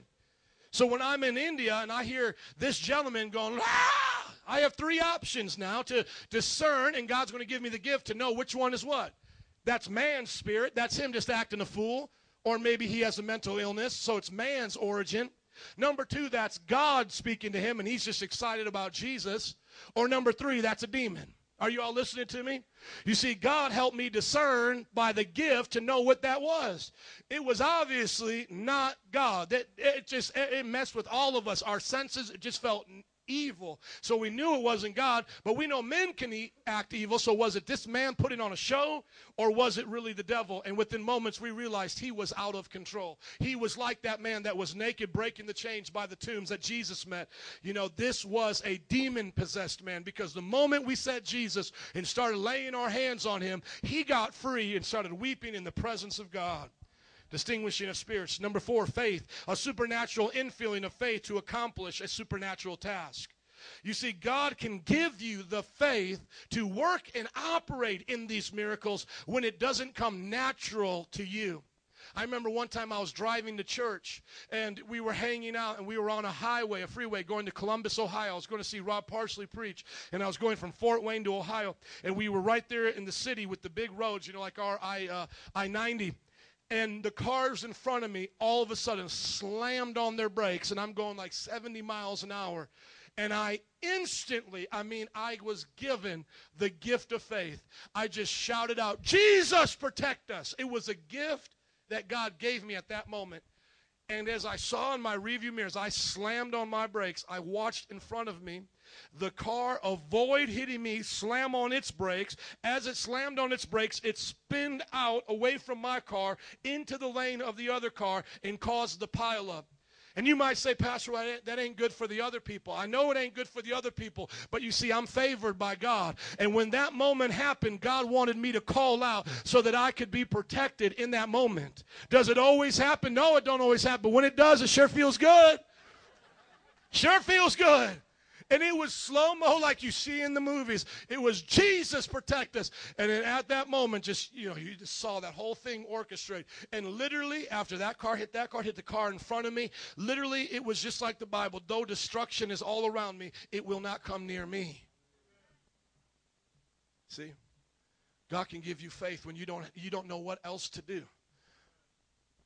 Faith for miracles, to react to come back with faith when the devil comes to you with negativity. I wish I had time to apply this to every part of your life, but I pray that life groups this week will take it a little bit deeper and that you will ask the Lord how this can apply to your life. But I got to teach you. Come on, let's go on to the next one. 5, healings. A supernatural healing of the physical, mental, or spiritual life. There are some sicknesses that are physical. There are some that are mental. And we should have compassion on those who are mental. One of the saddest things that people have done is misdiscern some mentally ill people and call them demon-possessed. Not every mentally ill person is demon-possessed. You see, I have a physical ailment where I need glasses to correct my vision. Well, as we've understand things about the brain, there are things in the brain that don't fire right. The neurons, the synapses there may not fire right. It may cause different emotions. Tourette syndromes may cause, certain kinds of bipolar and schizophrenia. And we don't want to label those people as demon-possessed. They just need healing of the mind.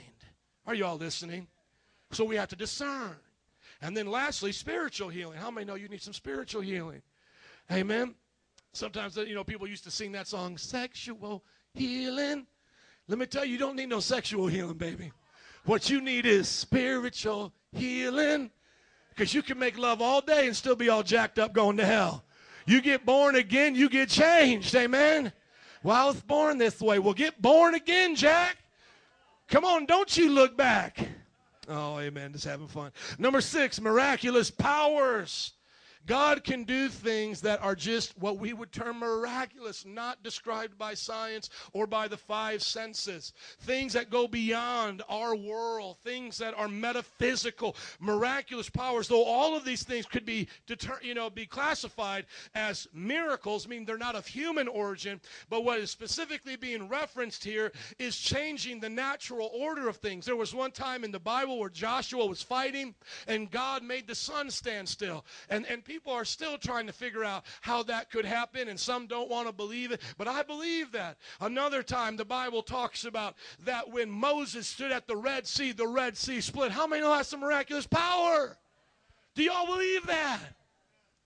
Number 7, prophecy. A supernatural word that edifies, exhorts, and encourages.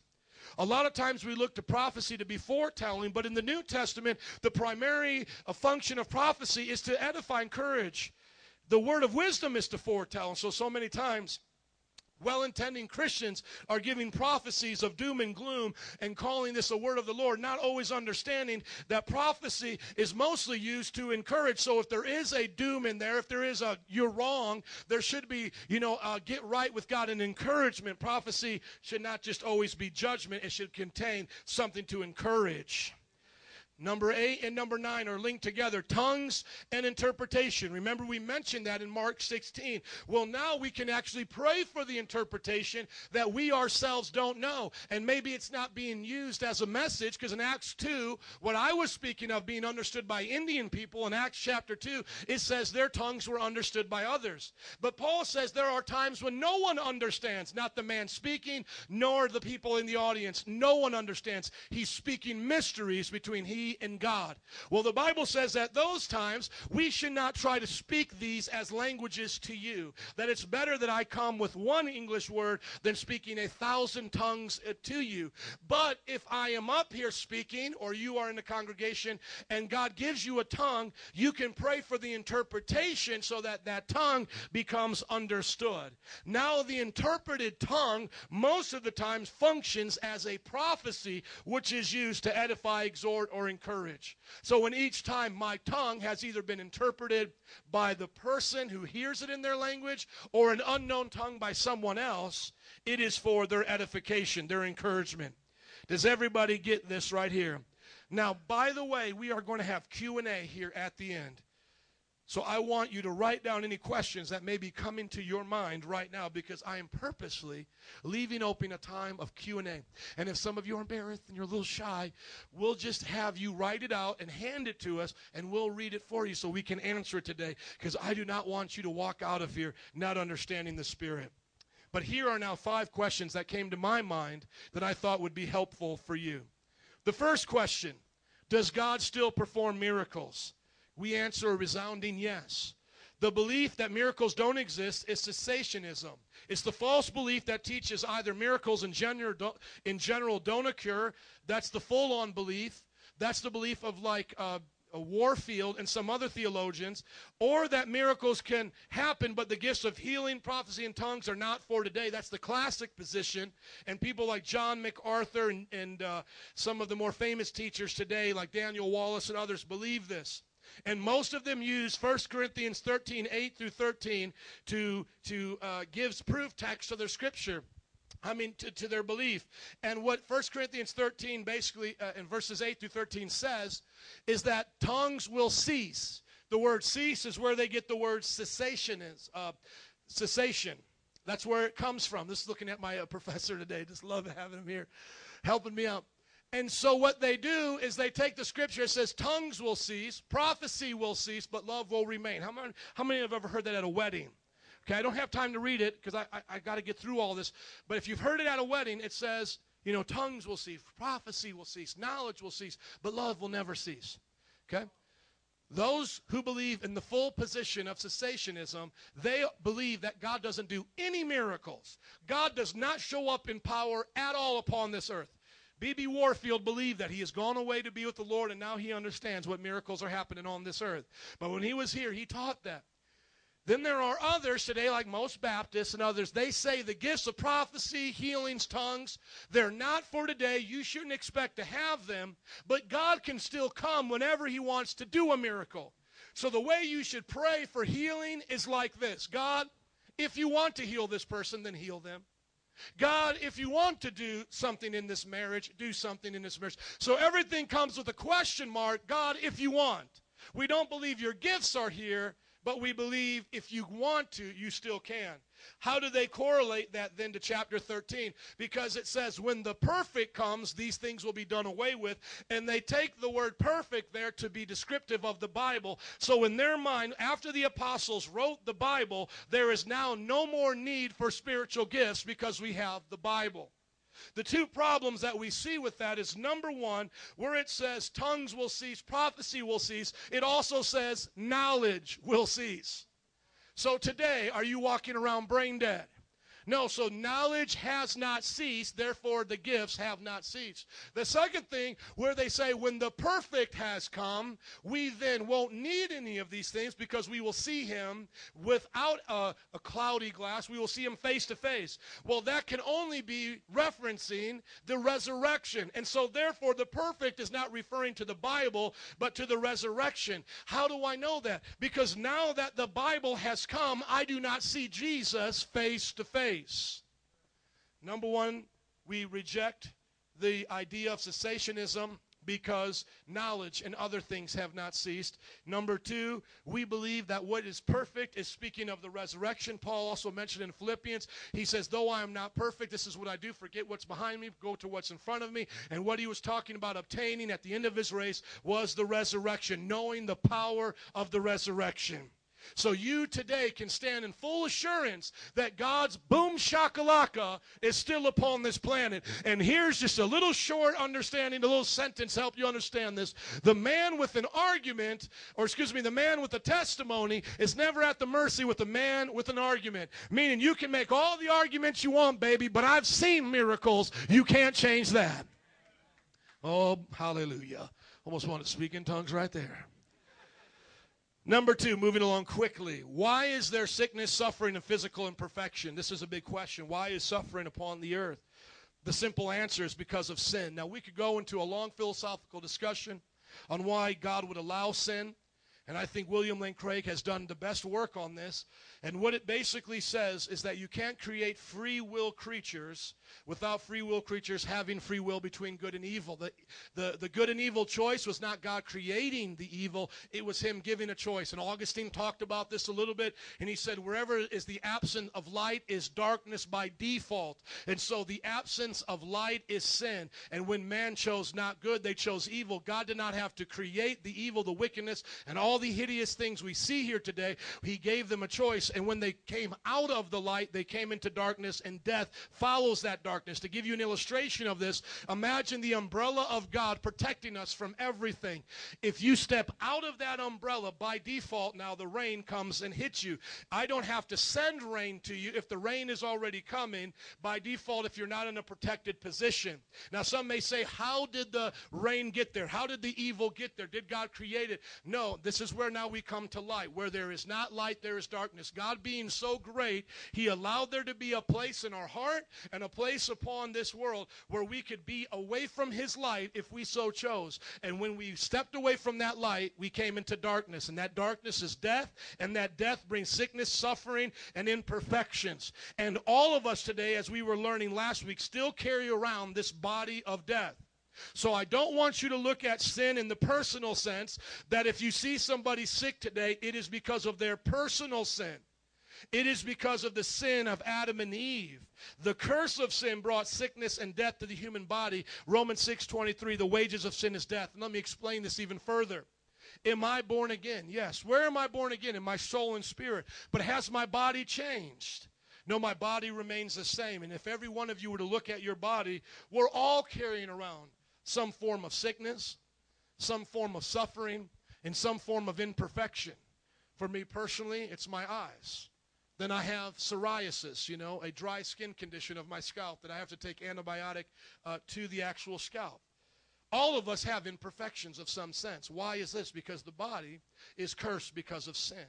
So when we look at the children who are sick, like Tisa, who was just praying, our friend that's a missionary to Mozambique, do we look at the child and do we say, the child has sinned? No, we don't. Do we look to the parent and say, the parent has sinned? No, but we say because of darkness, because of evil, sickness has come to all of us. Now, those we may see handicapped or those that we may see suffering, are they responsible for their sickness? Absolutely not. The Bible says we are not to judge them. There was a man that was sick one time, and all the Jewish people came to Jesus and said, why is this man sick? Because of his sin or his parents' sin? You understand? They had the idea that if you had a sickness, somehow you now were cursed. By the way, that is what Hindus believe. That's what karma believes. All these people you see in Hollywood going towards Hinduism, they think it's some great, beautiful religion. They have no idea how wicked Hinduism actually is. It teaches that your sick child, my sick relative, all sickness is a result of someone's previous life of sin. You understand that? And therefore, we should not have compassion on them. Why do you think there's so much poverty in India? It's because they feel that they're being punished. That's why they have leprosy. They're being punished. That's why they have, scoliosis. That's why they have multiple sclerosis. All of these things. Having said that, what do we see today as sin in our life? Well, the Bible says, when you eat of the knowledge of tree of good and evil, you shall surely die. Well, we instantly saw sin take us out of our relationship with God. But what also began to happen is man's body began to die. He no longer could live forever. And the Bible says that man first would live upwards of almost 1,000 years, 900 years. That's how long they lived, because what God said was, I'm going to take off the hedge of protection now, and you're going to step into darkness. And for that battery life to run out of that body took about 900 years. But then by the time of Noah, he saw that people were using their 900 years for wickedness. Like, how many of you are happy Hitler doesn't get to live 900 years? Stalin, all of these wicked child molesters. So when he cursed the world because of the flood, what he then said, men shall not live longer than 80 years. And then in the book of Psalms, it is now 70 years. So this is what I believe. I believe that every man will die at some time or another. The Bible promises us that. But now we have, into this time till 70, an opportunity, whatever sickness comes our way, as a result of the sin, the curse of sin from Adam and Eve, to pray for healing. So I want you to get this through your heart today. If there is a sickness in your body, whether it's my glasses or the medication I have to put for dry skin, you and I have the ability to ask God for healing. Now, I'm going to go to the next one, and we'll talk about how to get healing. Why doesn't everyone get healed? Have you ever thought about that? How many have ever prayed for healing and didn't see the healing come? Okay, those of you who are not raising your hands, either you're tired, you're not paying attention, or you didn't understand the question. I'm going to ask it again. How many of you ever prayed, Lord, make them better, make them get better, but they didn't get healed. We've all seen that, right? Now let's look to the reason why. The Bible only gives us one clear reason why we do not see sick people healed when we pray. It's lack of faith. Now you may say, Pastor, I think God's sovereignty plays a role in this, that when we pray, if God doesn't want to heal them, then they will not get healed. That may be true according to your experience, but that is not true according to the Bible. Let me help you understand this. When we as Christians come to the Bible, we cannot make the Bible try to fit our experience. We have to develop our theology around the teachings of the Bible. The Bible says in Psalms 107:20 that he sent his word and it healed their diseases. In 1 Peter 2:24, looking at the cross, it says because of the cross, our sicknesses are now healed in the present. And in Matthew 9:35, it says whenever Jesus ran into a sick person, the sick person would get healed. So what now is the difference? We are not operating as Jesus operated. Now you may say, Pastor, that's hard to hear. That's hard to hear, Pastor. I don't want to think that it has to do with our faith, my faith, your faith. I want to just say God is allowing my child to be sick, my grandpa, whoever to be sick, and I want to just say whenever God wills to change it, he can. Well, let me help you understand this. You can believe that, but you'll never see a miracle. Okay? Now let me help you understand. There's a difference between miracles and receiving healing. See, today I am receiving healing by these glasses. How many know pagans today, those who do not believe in Jesus, can put on glasses and wow, there's a miracle they can see, right? But is that a miracle by God's standard? It is a healing by medical use. And medical uses and the practice of medicine, all good things, the Bible says, come from our Father in heaven. So we rejoice, even if the pagan or the non-believer doesn't understand where medicine and the knowledge of that comes from, we can rejoice in God, can't we? Okay? But have I received a miracle of healing in my eyes? I have astigmatism. So use me as the example. Before you walk out of here and judge yourself and judge others, judge me first of all. Okay, I'll be the pastor who puts myself up here. So here I am. It's like, it's physician, heal yourself, right? Now I have a choice. When I ask God and I say, God, heal me according to your word. You said I was healed. Restore these eyes. Open my eyes that when I, heal these eyes that when I open them, I will see 20/20. You know how many times I've prayed that way? But I don't see 20/20 right now. But I want to believe that I can see 20/20. Here's the difference between my faith and some of you here today. Some of you now want to say God doesn't want to heal me. That's what you want. That's what you would want to say. You would say, well then, Joe, I know you, Joe. You're a man of faith. And if you've prayed and you're not healed, then it just must be God now. See, I can't believe that. Because every place I look in the Bible, he is my healer. He always heals. There is not one example where someone came to Jesus to be healed and he said, no, it's not my will to heal you. So this is where now, and it's one of our 16 tenets of our faith. So don't think I just developed it. I believe that God always wants to heal. And specifically, I believe it's in those 70 years because he promised us 70 years. And so after that, this is where I believe we can now say to God, God, they've lived 70 years. If it's your will, heal them or take them home, Lord, because they've lived the life, the length that you've promised according to David. Now, some of you may not feel comfortable with that. Well, then here's what I say to you. If you do not feel comfortable with that, then just seek medicine. And I don't say that to be harsh. Just seek medicine. Because the only way, Hebrews chapter 11, the only way you can come to God and expect a miracle is if you believe he can do miracles. And if you come to God saying, God, I'm not sure you're going to heal so-and-so. I'm just asking. Maybe you will, maybe you won't. You'll never run into any preacher, any evangelist from this country to the countries of the world, to people like Smith Wigglesworth, Amy Simple McPherson, all those in the past. You'll never meet any person that's ever seen the healing, the miracle, have prayed like that. When people pray, Smith Wigglesworth, when he saw miracles, he said, be healed in Jesus' name. In his heart, there was no doubt. God wants to heal. He's not asking. He's calling it out right now. When Oral Roberts would pray, it would not be God, if you're willing. It's God, heal. God is always willing. God wants to heal. Now, once again, if you cannot wrap your mind around that, or if you pray and you don't see a healing, you're going to now get bitter at God and make that as a test of God's love for you. You can't get a miracle.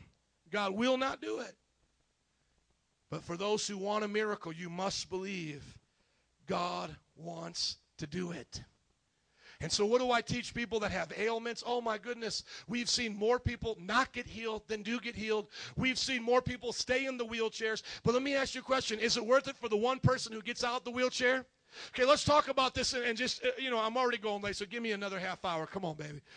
No, I'm just kidding. Just give me a few minutes here. Watch. When we have that service next Sunday and somebody comes in a wheelchair and we pray for them, we say, be healed. Let's say they don't get out of the wheelchair. But let's say we go to the next one and we say, be healed. And they get out of the wheelchair. Was it worth praying for this one to get to that one? See, until we can walk like Jesus, and by the way, all the people of the Bible fell short in this. See, look at a batting average. Batting 1,000 means every time you get up, you get on base. Most of them can't even get half that. If you were even batting 500, they would think you were taking steroids or something. Most great batters are somewhere in the 300. That means 300 out of 1,000 times, or 30 out of 100, they're hitting the ball, getting on base. That means the other 70 times, they're not getting on base. Some of our batting averages may be like 1 out of 10 person we pray for get healed. So is it worth you continuing to pray? Now, if you can't do it, listen to me. If you can't do it with the right heart, parent, if you can't do it with the right heart to your child, I pray for healing. One of my professors in Bible college adopted a child born to a crack family. Has never been able, his name is Christopher, has never been able to stretch out his arms. He's 22 years old. He lives in what looks like a baby crib and has diapers on. But they still pray every day, Lord, heal him. You see, because if you cannot do that, then don't ask for it. But if you come asking, you got to believe he can do it. And so that's the way I do it. I say, you know what? I would rather people think I'm crazy. I would rather, 100 of you not get healed and see 2 of you get healed. I would rather do that than just say, hey, I'm not sure if he wants to do it. Because I've seen throughout history and in my own life, as I begin to operate more in faith, as I begin to understand him more, as I go to other countries who are pressed because of their circumstances to get more hungry, we see more miracles. And so it cannot be on God's side. It must be here. That's what I believe. I'm going to give you a chance to ask a question if you want to. Number 4, can every believer ask for the gifts of the Spirit and operate in them? Some people don't think that all the gifts are for them. And we believe yes. If you look at 1 Corinthians 14:1, Paul says, earnestly seek the spiritual gifts, especially to prophesy. He commanded that we could all do it. So everybody here, if you're born again, get filled with the Holy Ghost and speak in other tongues and let the 9 gifts of the Holy Spirit flow through you. And that's question number 5 is, why is speaking in tongues so important to operate in the gifts of the Spirit? And the reason why we believe that it's so important is because the baptism of the Holy Spirit is the endowment of power. Acts 1:8 and 2:1-4 describe this being the initiation into the gifts of the Spirit. Bert will quickly run some pieces of paper around and pens. If you have a question you want to write down, you're not going to want to get on the mic, raise up your hand quickly. He'll do it right now. If you're going to want to get on the mic, we'll let you get on the mic because we want to have it for the camera. And don't be shy. Lauren, would you come, please, to the keyboard? This is a preparation service. I want you to be ready for next week. Some of you might be confused and have more questions than you ever thought you would have. I want you to be ready. You don't have to ask a question. I'm just giving out pieces of papers if you want to. Okay, let's just review what we learned today.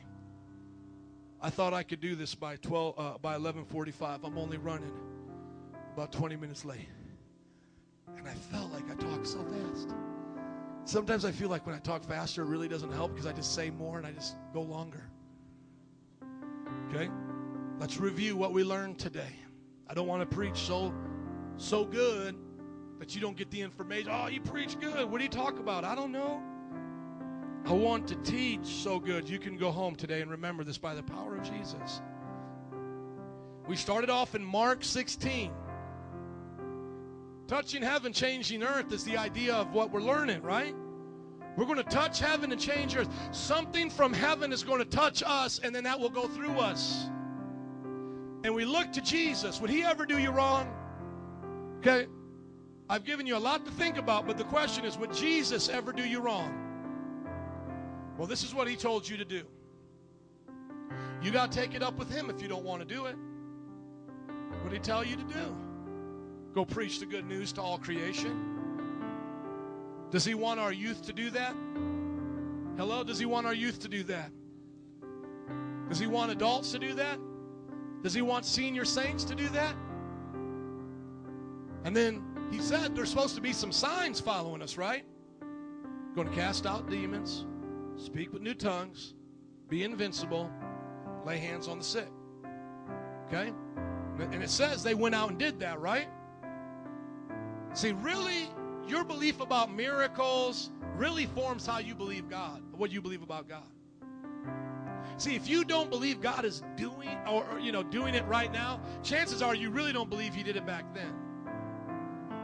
You're just here out of convenience, meaning the Christian church is the one giving the best buffet today.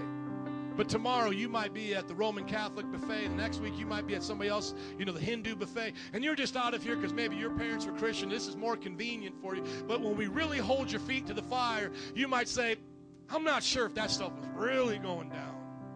They may not have understood. Demons might have just been mentally ill people. Jesus might have been slipping them some medication. I've heard all this.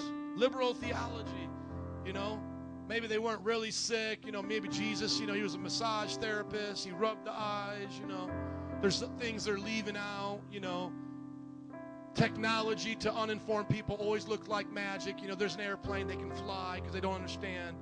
There's engine there, So God is healing through, Jesus is using, medicine, but they attribute it to God. Are these the doubts you're doubting? Are these the doubts you're having, rather? Because I would like to encourage you to doubt your doubts. I want you to doubt your doubts today. What makes your doubts so real? Doubt your doubts. You may say, man, I doubt that happened. Well, I doubt your doubt. I'm serious. Sometimes when you have doubts, you just, does God really want to heal me? I doubt God wants to heal. I doubt God wants to do this. Sometimes you just need to say after all that, I doubt it. You need to doubt your doubts. Did God do it? And did he send his disciples to do it? Okay. Then Paul, a couple years later, about 20, 30 years later, he writes to these guys in Corinth. They're not any different than you, are they? People have been people, right? As a matter of fact, when you study out the book of Corinthians, there's actually more problems in their church than in any other church. They're so messed up. One man is sleeping with his stepmom. His mom died and his dad remarried a woman. Now the son starts having an affair with that woman. He starts having an affair with his stepmom. 1 Corinthians chapter 5, that's what happened. Am I telling the truth? Come on, professor. That's right. It's whacked out, but it's right, though. It happened. It happened. Are you having an affair with your stepmom? Hey, let's be real. So we're not as bad. I don't want us to get a false sense of judgment, but I want us to help us understand this. They were not better than us, were they? They were a congregation that had some pretty wicked people in it. Now, if we went around here and started telling our stories, we'd be pretty wicked as well. You know what I'm saying? No. But they had to get right. He told them to kick that person out, get right with God. But then he says, now this is how I want you to operate in the gifts. Can you do this? By God's Spirit, can you have a message of wisdom? Can you have a message of knowledge? Gifts of healing, faith? Can you do this? I want to ask you, is God's Spirit willing to do this? Do you want him to do it in you? If you don't, there's 10 more churches down the road that will be happy not to do it either. I'm going to say that again. If you don't want to, there's 10 other churches that don't want to either. Right? Hey, I'm not sure about this speaking in tongues stuff and operating in miracles and believing God can change the world. I just kind of want to be a lump on a log and stay the way I am. Oh, yeah, I'll give you 5 brochures. There's a pastor right down the road, Lump on the Log Ministries. He don't care. Just show up, say amen, drop something in the offering. You're all right. But this church actually expects you to do something, don't we? We actually expect you to be a disciple, and we don't judge you on your past. Jesus didn't. So what's holding you back? Well, it's my doubt. Well, go back in a circle. The Bible says the fear of man brings a snare, doubts bring destruction, but faith brings life. Go back to the Word of God. Hearing the Word of God will bring you faith. Read His Word. Put that over your doubts and fears. That's what He said. Do I always do it perfectly? No, but I want to believe, my friends, that these are available. I wish I had time to pass around the mic. I really don't. Did anybody ask questions on the piece of paper? Just grab them quickly. Okay, guys, grab some of these questions. Let me go through them. And then we're going to pray today that you're going to get baptized in the Holy Spirit. We're going to pray today you get boom shakalaka in the power of God. And listen to me. Don't be so sophisticated that you miss the power of God. Try to figure it out. Let's just believe God can do it. Well, Pastor, what if He didn't heal my life or my child or my brother? Come up again. Pray again. Pray again. Well, I don't feel like I want to pray. Well, then don't. Don't. You'll get more miracles when you pray than when you don't pray. Isn't that what Grandpa Ron said? Okay, if you don't want a miracle, then don't pray for a miracle. But could God do a miracle? Did He say He wants to do miracles? Yes, quickly, guys. I need at least one to get started. Run it up here, Jared. Come on. Thank you. Let me go through these quickly right here. I missed 9 through 10 for the list. That was 1 through 10. Okay, that made absolutely no sense. If anybody wants to clarify that, give that back to whoever that was. Will I know when I am ready to speak in tongues? Yes, you are ready now. You are ready now. That's how you know, your pastor said. No, I'm just kidding. You will know you're ready to speak in tongues when you hear the utterance, as the Bible calls it, an utterance, a sound, as you hear the sound of God's voice in other ways. Meaning, have you ever heard God speak to you? Okay? If you've heard God speak to you, I love you, I care about you, what He's doing is He's speaking from His spirit to your mind. That's why the voice of God for most of us always sounds like our own voice. And that's why it's hard for us to discern what is God's thoughts and our thoughts. Our spirit and soul is like that antenna. And so what gets picked up by that spiritual wavelength comes to us as thoughts. Some come from the devil because he can come onto that antenna as well. Some come from God and some come from us. That is learning to be mature, is to understand what is from God, what is from me, okay? Like, for example, there's a guy that may have been up at this altar today, and he was raising his hand with one eye open, and he was looking at the hottie next to him, and he was saying, "Oh, Lord, I know that's my wife. Look at her praising Jesus." You know, and then after the service, that single guy walks up to that single woman and goes, "The Lord told me, baby, we supposed to get married." And she says, "The Lord told me to slap you." So the Lord, "Thus saith the Lord, I slappeth thee." Okay, what chances are that was not the Lord, that was the guy's mind. That was his own thought, right? But there are other times, like when I was with my wife, it wasn't just me. God said, "That's your wife." So I have to learn to discern.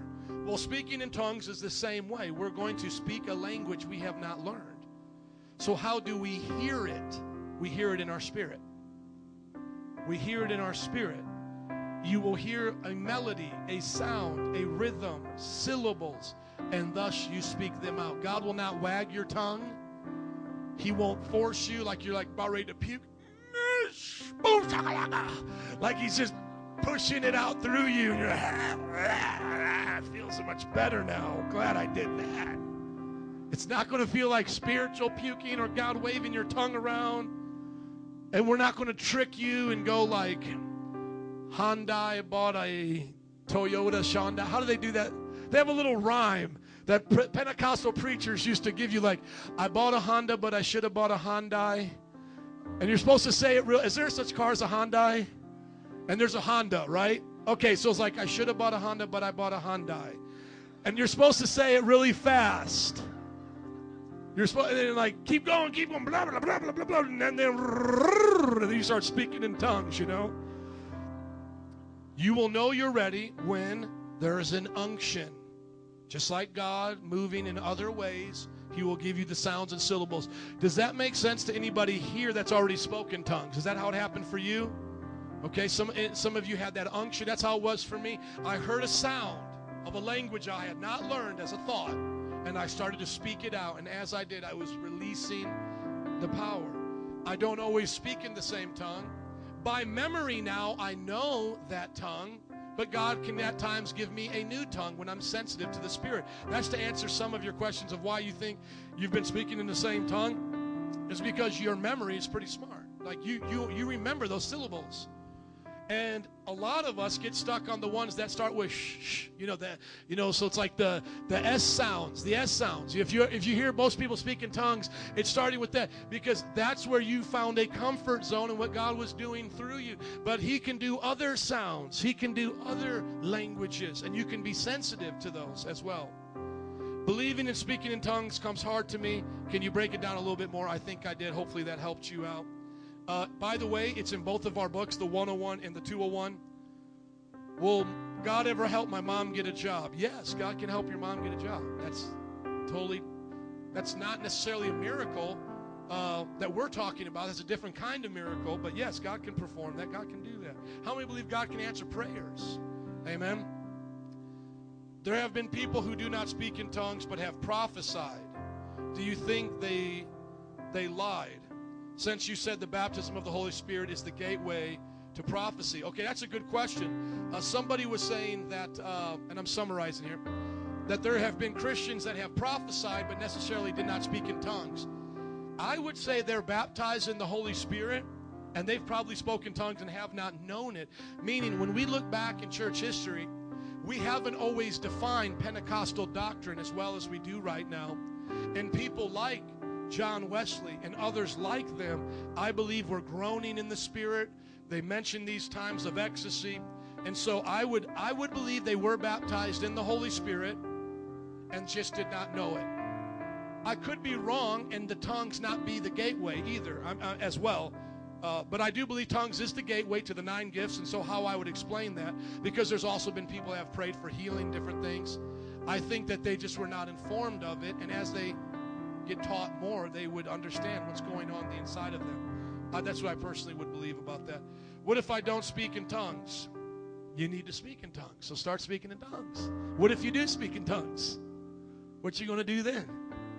Come on, I'm serious. Like, how can my faith increase? Believe what I've told you. Believe that it's for you today. Now, if your question is, what if I don't speak in tongues today? Then I would say, do you want to speak in tongues tonight? Go home and study.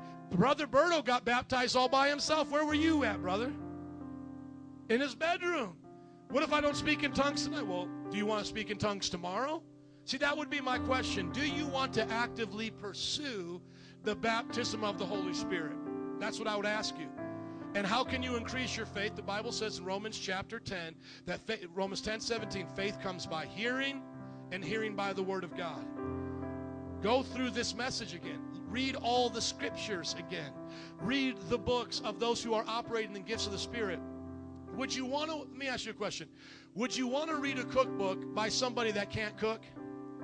Somebody like me, would you want to read my cookbook? No. Okay. Would you want to learn about basketball from somebody who can't play basketball? Okay, listen.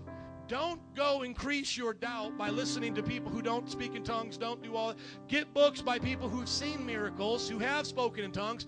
Get Smith Wigglesworth's book on ever-increasing faith. He was a man that operated in great miracles. Learn from him. Read Oral Roberts' books. Read different books to understand how we have done it. Get involved in discipleship. That's how you increase your faith, by the word of God. Can I hear an amen? How many already speak in tongues? Can I see some hands waving right now? If you speak in tongues, I just see you go like this right now, like that's your tongue speaking in tongues right now. Come on. See, there's a lot of tongue talkers in here. By the way, do you know that this version of Christianity, speaking in tongues, grows 8 times faster than the rate of birth? We are the largest religion in Christianity. Out of all Christian branches, we are the largest other than Catholicism. So all Protestantism, we are the biggest. And by the way, within my lifetime, we will probably surpass Catholicism as being the biggest. And this right now, what you're seeing here, is what's taking over China. We have believers in China that will share that with you. And what is holding back Islam in the African nation right now. It is the baptism of the Holy Spirit, the signs and wonders of God. If you want to know what happened to Nigeria and how it changed and got rocked, we have a word for it. They got bonkified because Reinhard Bonnke went in there and dropped it like it's hot. Jared, will you find the Reinhard Bonnke altar call, largest one that's ever been known to man? 2 million people came, 1 million got saved. They have it on video. And there's one of the videos that while they're all praying, you can hear the people on stage speaking in tongues.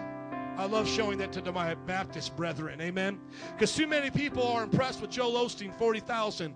You need to get bonkified, 2 million, amen? This is what's rocking the nations right now, amen?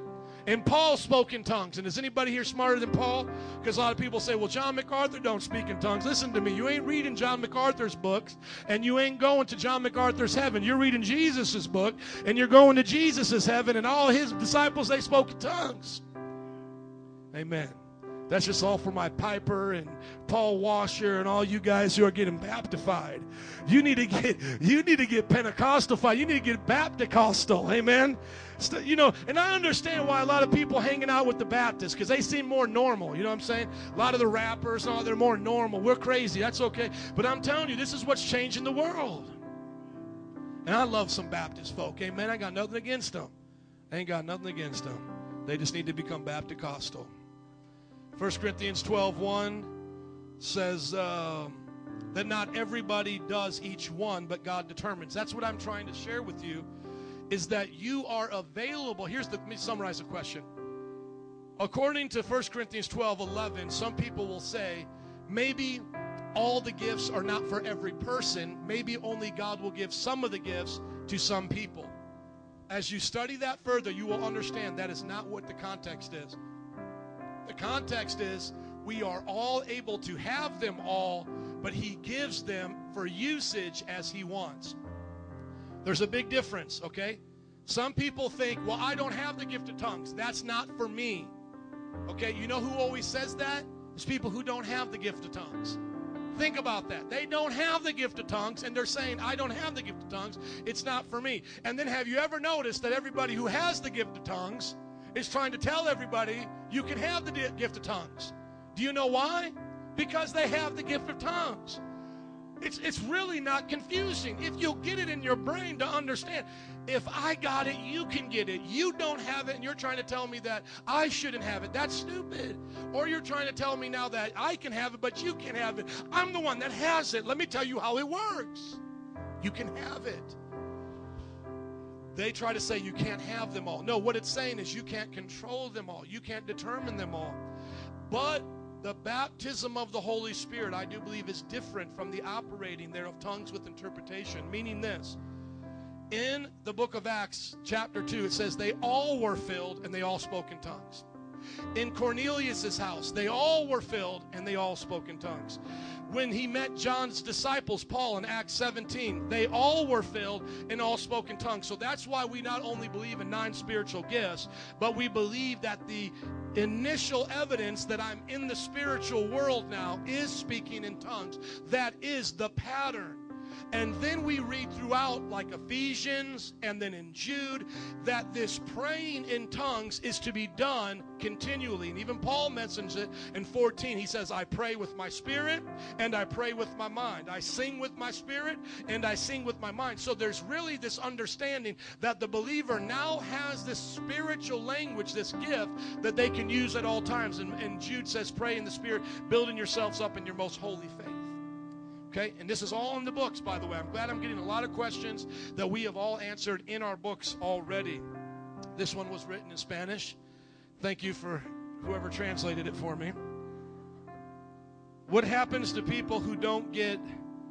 Now I need a translation of this English word here. Berto, can you help me with that? How do I know it's God and I'm not thinking about what I've heard around me. Okay, this is a good question. So you're speaking in tongues, and I'm going boom shakalaka, boom shakalaka. And then I'm like, you get filled with tongues, and you're like, boom shakalaka, boom shakalaka. Let's go do what everybody else is doing. I don't want to be weird. Isn't that just weird that it's weird? Let's just think about that real quick. There's places where if one person spoke in tongues, like that would be the weirdy. Like, oh, did you hear them speaking in tongues? Like here, if you're not speaking in tongues, it's almost like there's the weirdy, okay? And I don't want you to feel bad. I'm just kidding. But isn't that something? It's like everybody's speaking in tongues all around me. It's weird if I don't. I just love that. It's like we love speaking in tongues that much because we love it. Paul says he loved it. That's a good question, you know. The sounds of heaven. That's really what we're asking right now. Is what does heaven sound like? First of all, does heaven speak English? I don't think God's walking around in heaven going, "¿Qué pasó, angels? ¿Qué onda?" Or "What's going on, man?" Like, chances are there's languages up there we know not. Are you understanding? So when I start hearing others speak in tongues, I don't want to imitate those tongues. But if my tongue sounds like their tongues, well, maybe they're from the same area up in heaven. Maybe those angels have been hanging out together, because the Bible actually calls it tongues of angels. For some of you who have not read 1 Corinthians 12, 13, and 14, or have started our 101, this is probably very far out for you. For those who have already gone through our 101 lesson, it's in chapter 6, and who have read these passages, hopefully this is making more sense. But I would say don't worry about it. Make sure it's being in your heart, though. Make sure it's in your heart. Okay? What happens to people who don't get healed? Do we keep praying? That is the point. Yes. Guys, here's good news. If you don't want to pray for healing, you don't have to. Does everybody understand that? Okay? Well, what if I pray for them and they don't get healed, and if they don't get healed, then I'm going to feel like I wasted my time and I shouldn't have prayed. Well, then don't pray then. Does everybody get that? You see how much sense that makes? Then don't pray. If you're going to come to this like a pity-patty party, a little wine, everyone wine, like a little whiner, then don't pray. Just be happy you're going to heaven. Go to the doctor with your sniffles. Get a pair of glasses, whatever, and just be satisfied. Just go on in life and be you. God allows you to do that. You don't have to get out and get a miracle. But for those of you who want miracles, this is how it's got to be. You've got to believe God exists and He rewards those who diligently seek after Him. What if they don't get healed? In your mind, as seeking a miracle, that means I pray again. Do I hold it against God? Do I try to fast 40 days and prove it to God that I have faith? Do I manipulate God and buy miracles from televangelists? No.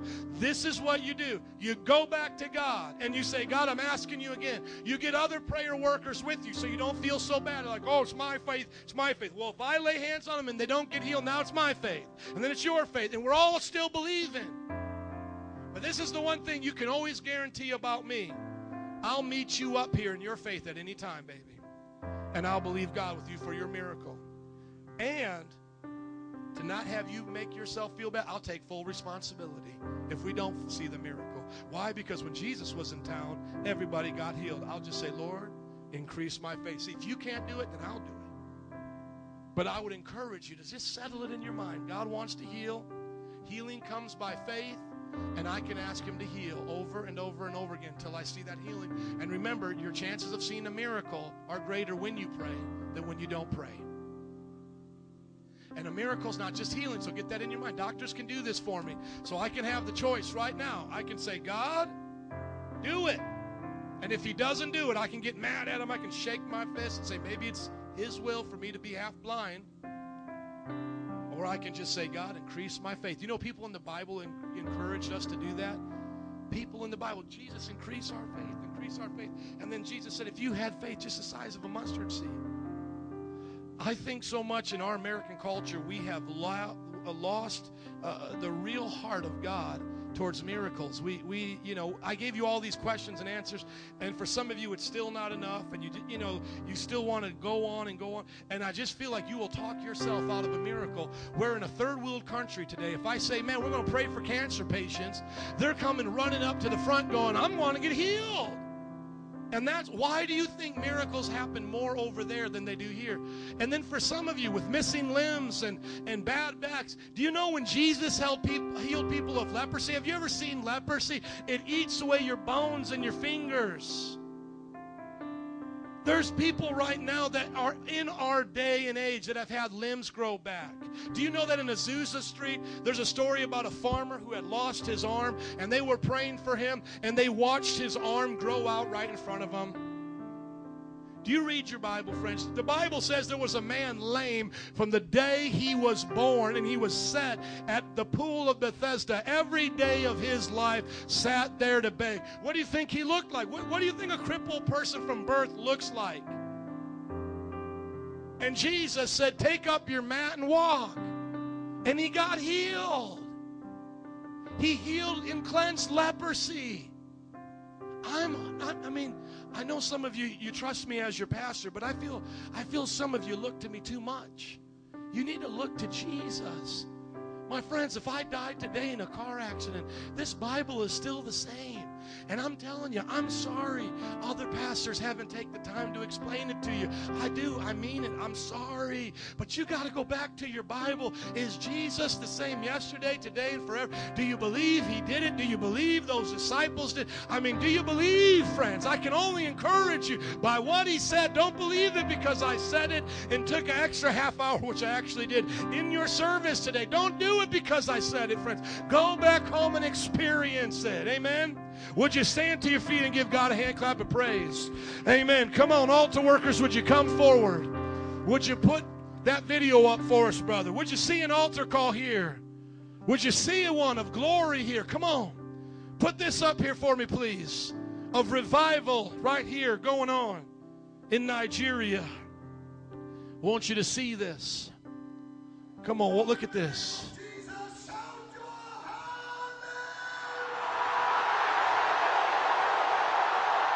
Miracles.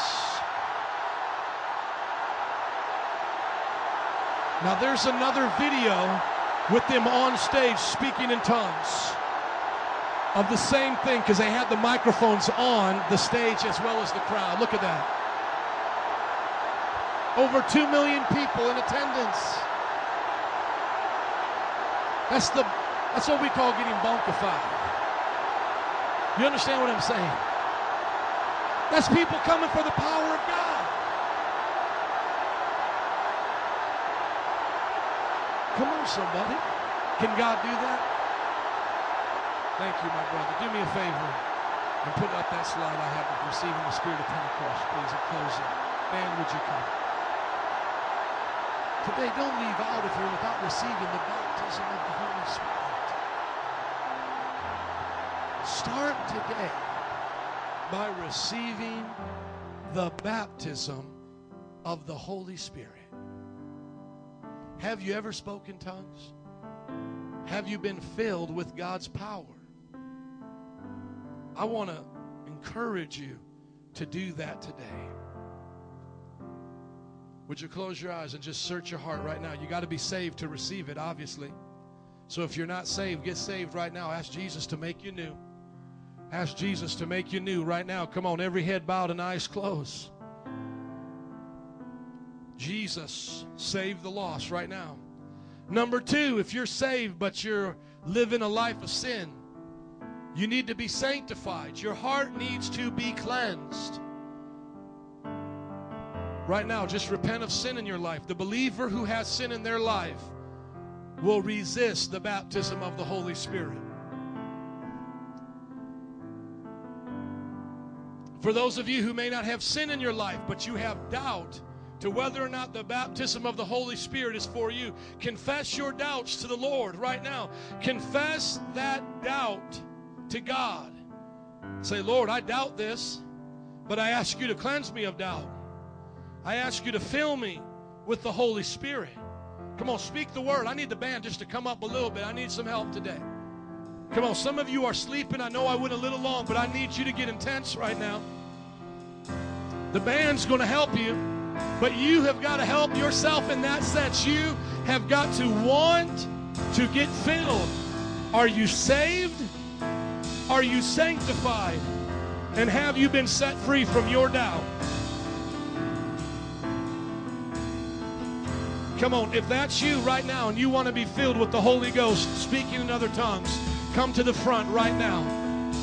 Come on to the front right now in Jesus' name. Those who need to be filled with the Holy Ghost, speaking in other tongues, come quickly. Jesus is here.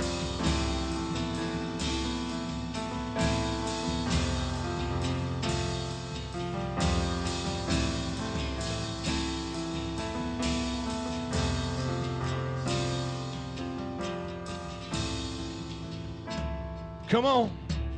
Those who want to get filled, they're going to pray for you right now to get filled with the baptism of the Holy Spirit, speaking in other tongues.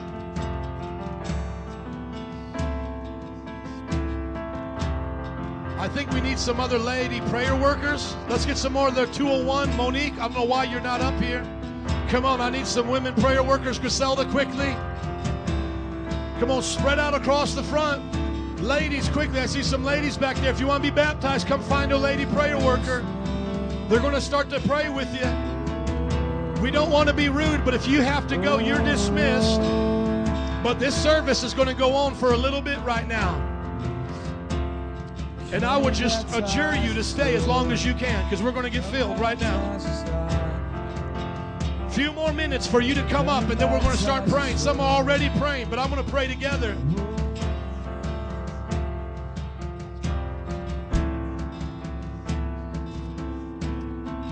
Hallelujah. Hallelujah.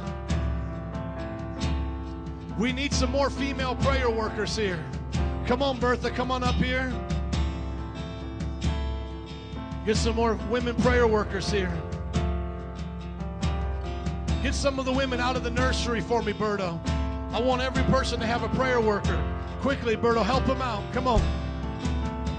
The power of the Holy Spirit. Jesus. Jesus.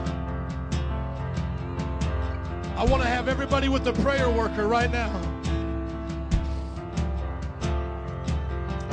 Jesus, Jesus, Jesus. Okay, let's just pause for a minute.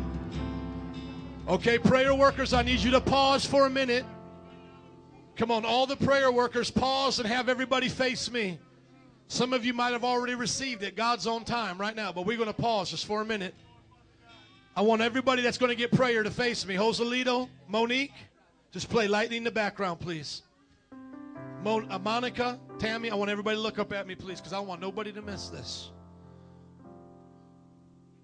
If you haven't received it yet, you're in the right place. It's already on you. God is a person. He's here. For some of you, you just came up, you started speaking in tongues. Ricky, I need you to turn around, please. Turn around, please. I want to see everybody here. Listen to me. This is how we're going to do this. He, the Holy Spirit, is already in you. These prayer workers are just releasing him, and you are willing that he would come. That's why you came forward, right? Everybody here's willing. Now get ready to listen to the sound of heaven. If you cry, that's great. If you fall down, go boom, that's good. We'll pick you back up. If you laugh, that's okay. It don't matter. But when we lay our hands on you, just start to speak the language. Bertha, just face me real quick here. Just start to speak the language God gives you.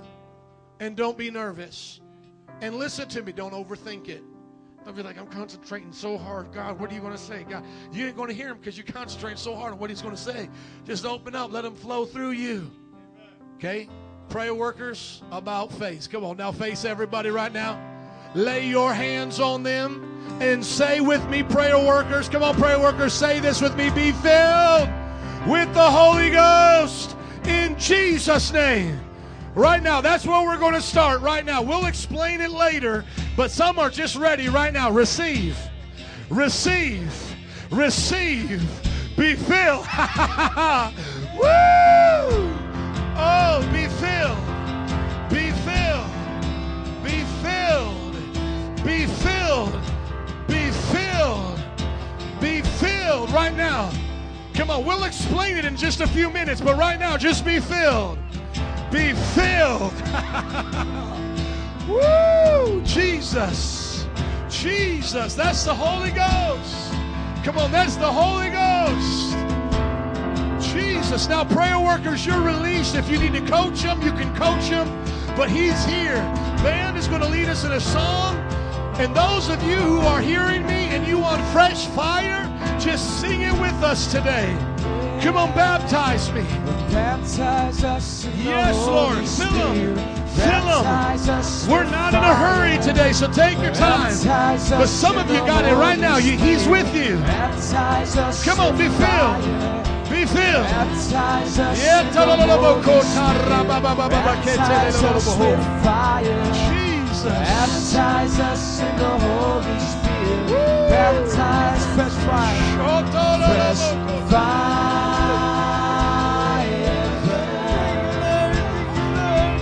Fresh fire. Jesus. Fresh Jesus. fire. Oh, yes. Fresh fire. Baptize. Baptize us right now. Right now. Baptize us in the Holy Jesus. Baptize us in the Holy Spirit. Come on, open your Baptize mouth. us with Open your mouth and speak the melodies of heaven. Baptize us in the Holy Don't overthink it. Baptize us. Don't overthink it. Speak out the melodies of Baptize heaven. us in the Holy Jesus. Baptize us in Jesus. fresh fire. Hallelujah. Hallelujah. Woo! Hallelujah. Fresh Hallelujah. fire. Hallelujah. Fresh Jesus. Come on, get bold with it. Get bold with it. Come on, get bold. Speak it out. Speak it out with confidence. You are filled. You are filled. Jesus. Jesus. Yes. Hallelujah. Come on, the Holy Spirit is flowing.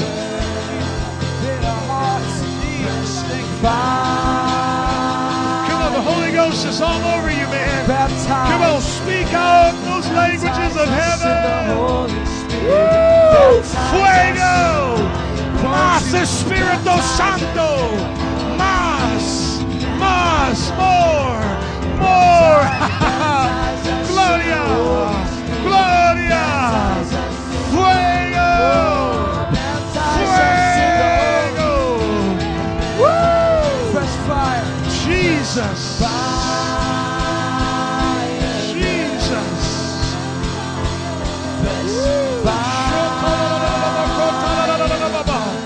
That's the Holy Spirit. There you go. Oh, Jesus is real. Jesus is real. Hallelujah.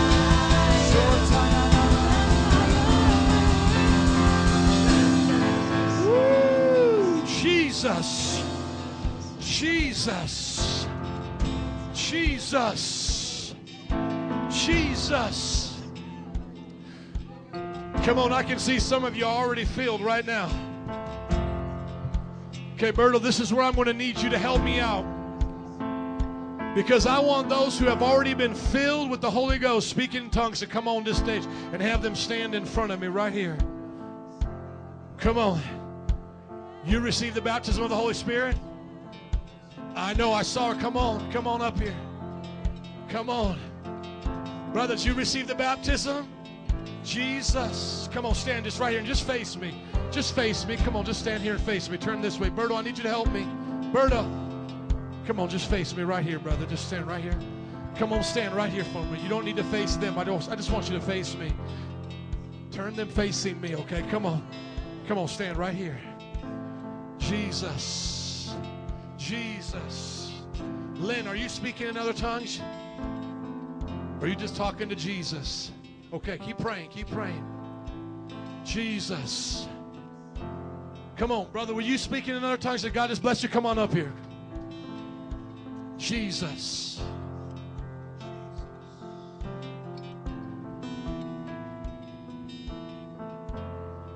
Now, everybody, just pause for a minute. Come on, we don't need to be in a hurry today. Pause praying for a second. Don't pray again. I want everybody to turn and face me. Come on. We're going to give more instruction right now. Vanessa, we're going to give more instruction. Kirsten. These got filled with the Holy Ghost, not because they're better. They just opened up their heart. And you're going to get it right now, okay? You're going to get filled. But this is what I'm going to do. I'm going to pray for them. And then I want you to go to those who have still not been filled and just come lay your hand on their shoulders. Because this is fresh fire right here. Jesus. I just feel fresh fire, man. Okay, y'all feel Jesus right now? Okay, so what I'm going to do is I'm going to pray for them. And they're going to come lay their hands on your guys' shoulders. Now, the prayer workers, they're going to keep giving you instruction. But the instruction is really simple today. Just open up your heart. Get the sin out. Get condemnation out. Some of you think, I'm not good enough. Maybe God doesn't want to do it for me. And I've done all these bad things. Get all that junk out your heart. You know when I got filled with the Holy Ghost speaking in other tongues? The day I got saved. The day I got saved. I was still smoking. I was still a bad mamma jamma. But God saved me and He gave it to me that same day. And so it shows us that God looks at the heart. And once you say, God, I want all the junk out, He'll do it. Okay?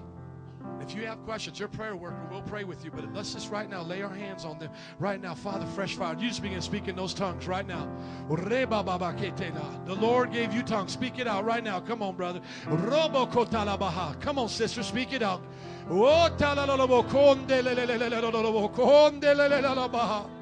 Oh, thank you, Lord. Jesus, Jesus, Jesus. Now use these fresh coals off the altar to go lay their hands on the new ones. So now you guys go lay hands on the shoulders of those back here and just speak in tongues. Come on, Bert, help them out. Now all of you here, raise your hands one more time. Come on. And say, Jesus, fill me. Come on, prayer workers, help them. Fill them, Jesus. Come on, God's not playing favorites today. All of you are children of God. Jesus, Jesus. Thank you, band. Let's keep singing that. Amen. Praise God. Woo! There you go. There you go. Release it. Release it. That's the fire of God on you.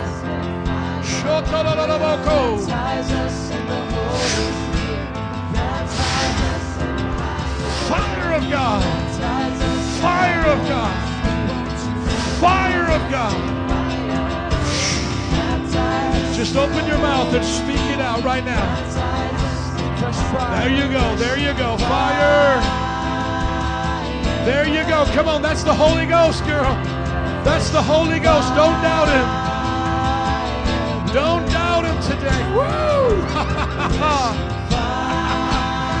Woo!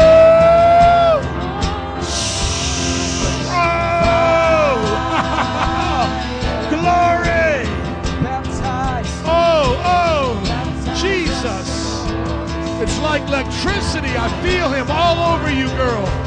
Just let it out. Let it out. That's the Holy Ghost. Jesus. Jesus. Yes, Lord. Jesus. Fresh fire. Fresh fire. Fresh fire. Fresh fire.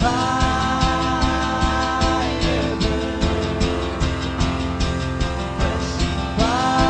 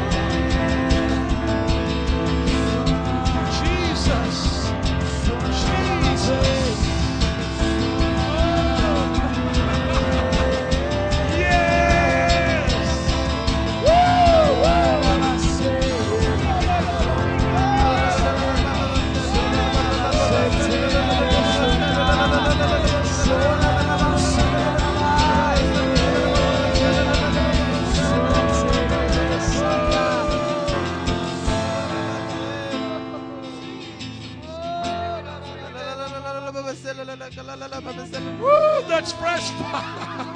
That is woo, that's fresh fire. Charlie, that's the Lord turning on the spout where the glory comes out. Shh, come on, just keep speaking. Come on, we're not here to embarrass you. I just wanted others to hear. That's what it sounds like. That's the glory of heaven. Shh. That's the glory of heaven, Charlie. Come on. Oh, now just begin to say, God, use me. Come on, those of you who have been filled with the Holy Ghost and you're up here speaking in tongues, now just begin to pray, God, use you. Because remember, we're not just doing this to get high on Jesus. We're doing this so we can get filled with power. Remember, we got a service to come to next week to lay hands on people. We've got friends to go talk to, co-workers to pray for. Come on.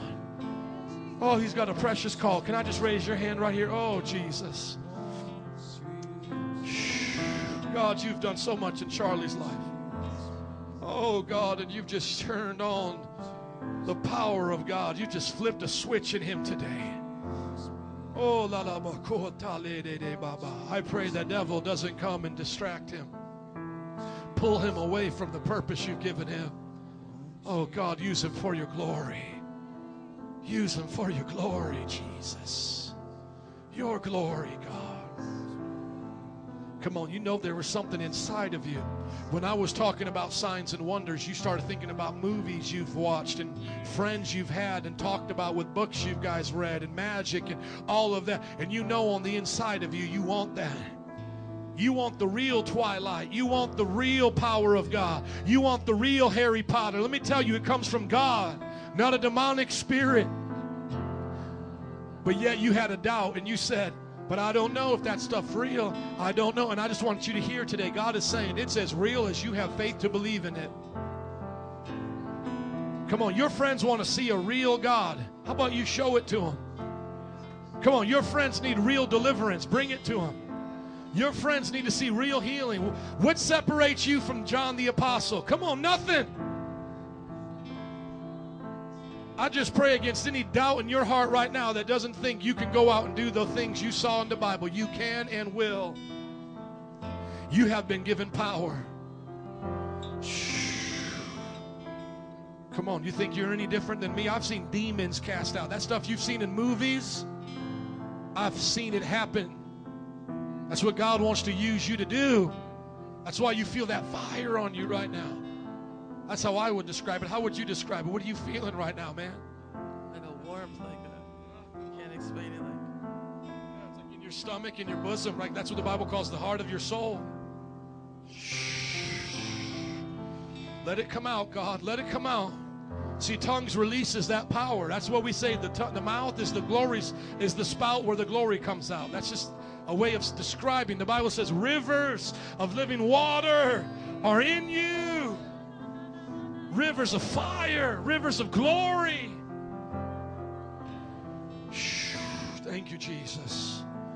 Thank you, Jesus. Just keep praying and prophesying because I know God's got a plan for him. Oh, hallelujah. Amen. Let go of the baggage. Amen. Jesus. We're going to sing another worship song, but I'm just giving time to the Lord to move. We're not in a hurry. I know some of you are still here because you're hungry. Will you remember this and bring your friends next week? Because next week, the only difference is you're going to be laying hands on people. See, today was your empowerment. Today was the day to receive that power. Next week, you're going to be laying hands on people. Jesus. Jesus. Nancy, can you help Tammy right here? Let's sing a worship song. Hallelujah. Just something that glorifies him. Yes, God. Can we put the words up there? We just want to glorify him. Some of you who have been being prayed for, maybe you just need to take a break right now. Just relax and put your heart back on him for a few moments. Because that's really all it's about. For you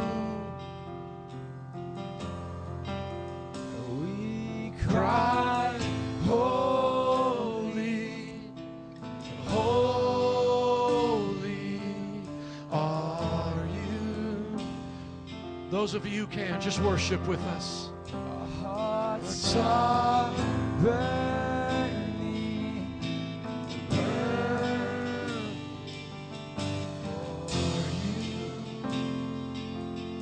Jesus, Jesus. Yes.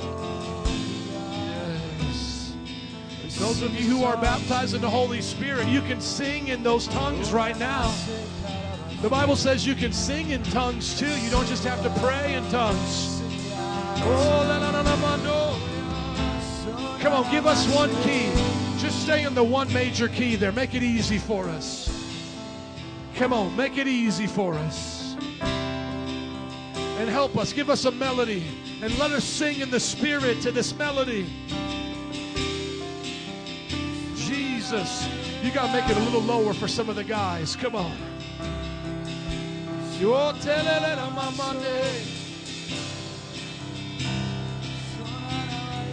Come on. Come on, singers. Give us a melody of the Spirit. Come on.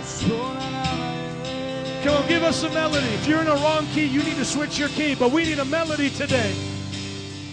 Come on, give an ease. Just pick G, baby. Come on. We're going to teach some people how to sing in the Spirit. Come on, give us a melody, brother of the Lord. There you go. And by the way, that's a hint for singing songs. We need to sing songs in keys that people understand. Amen. Oh, la na na na na na na la la la la.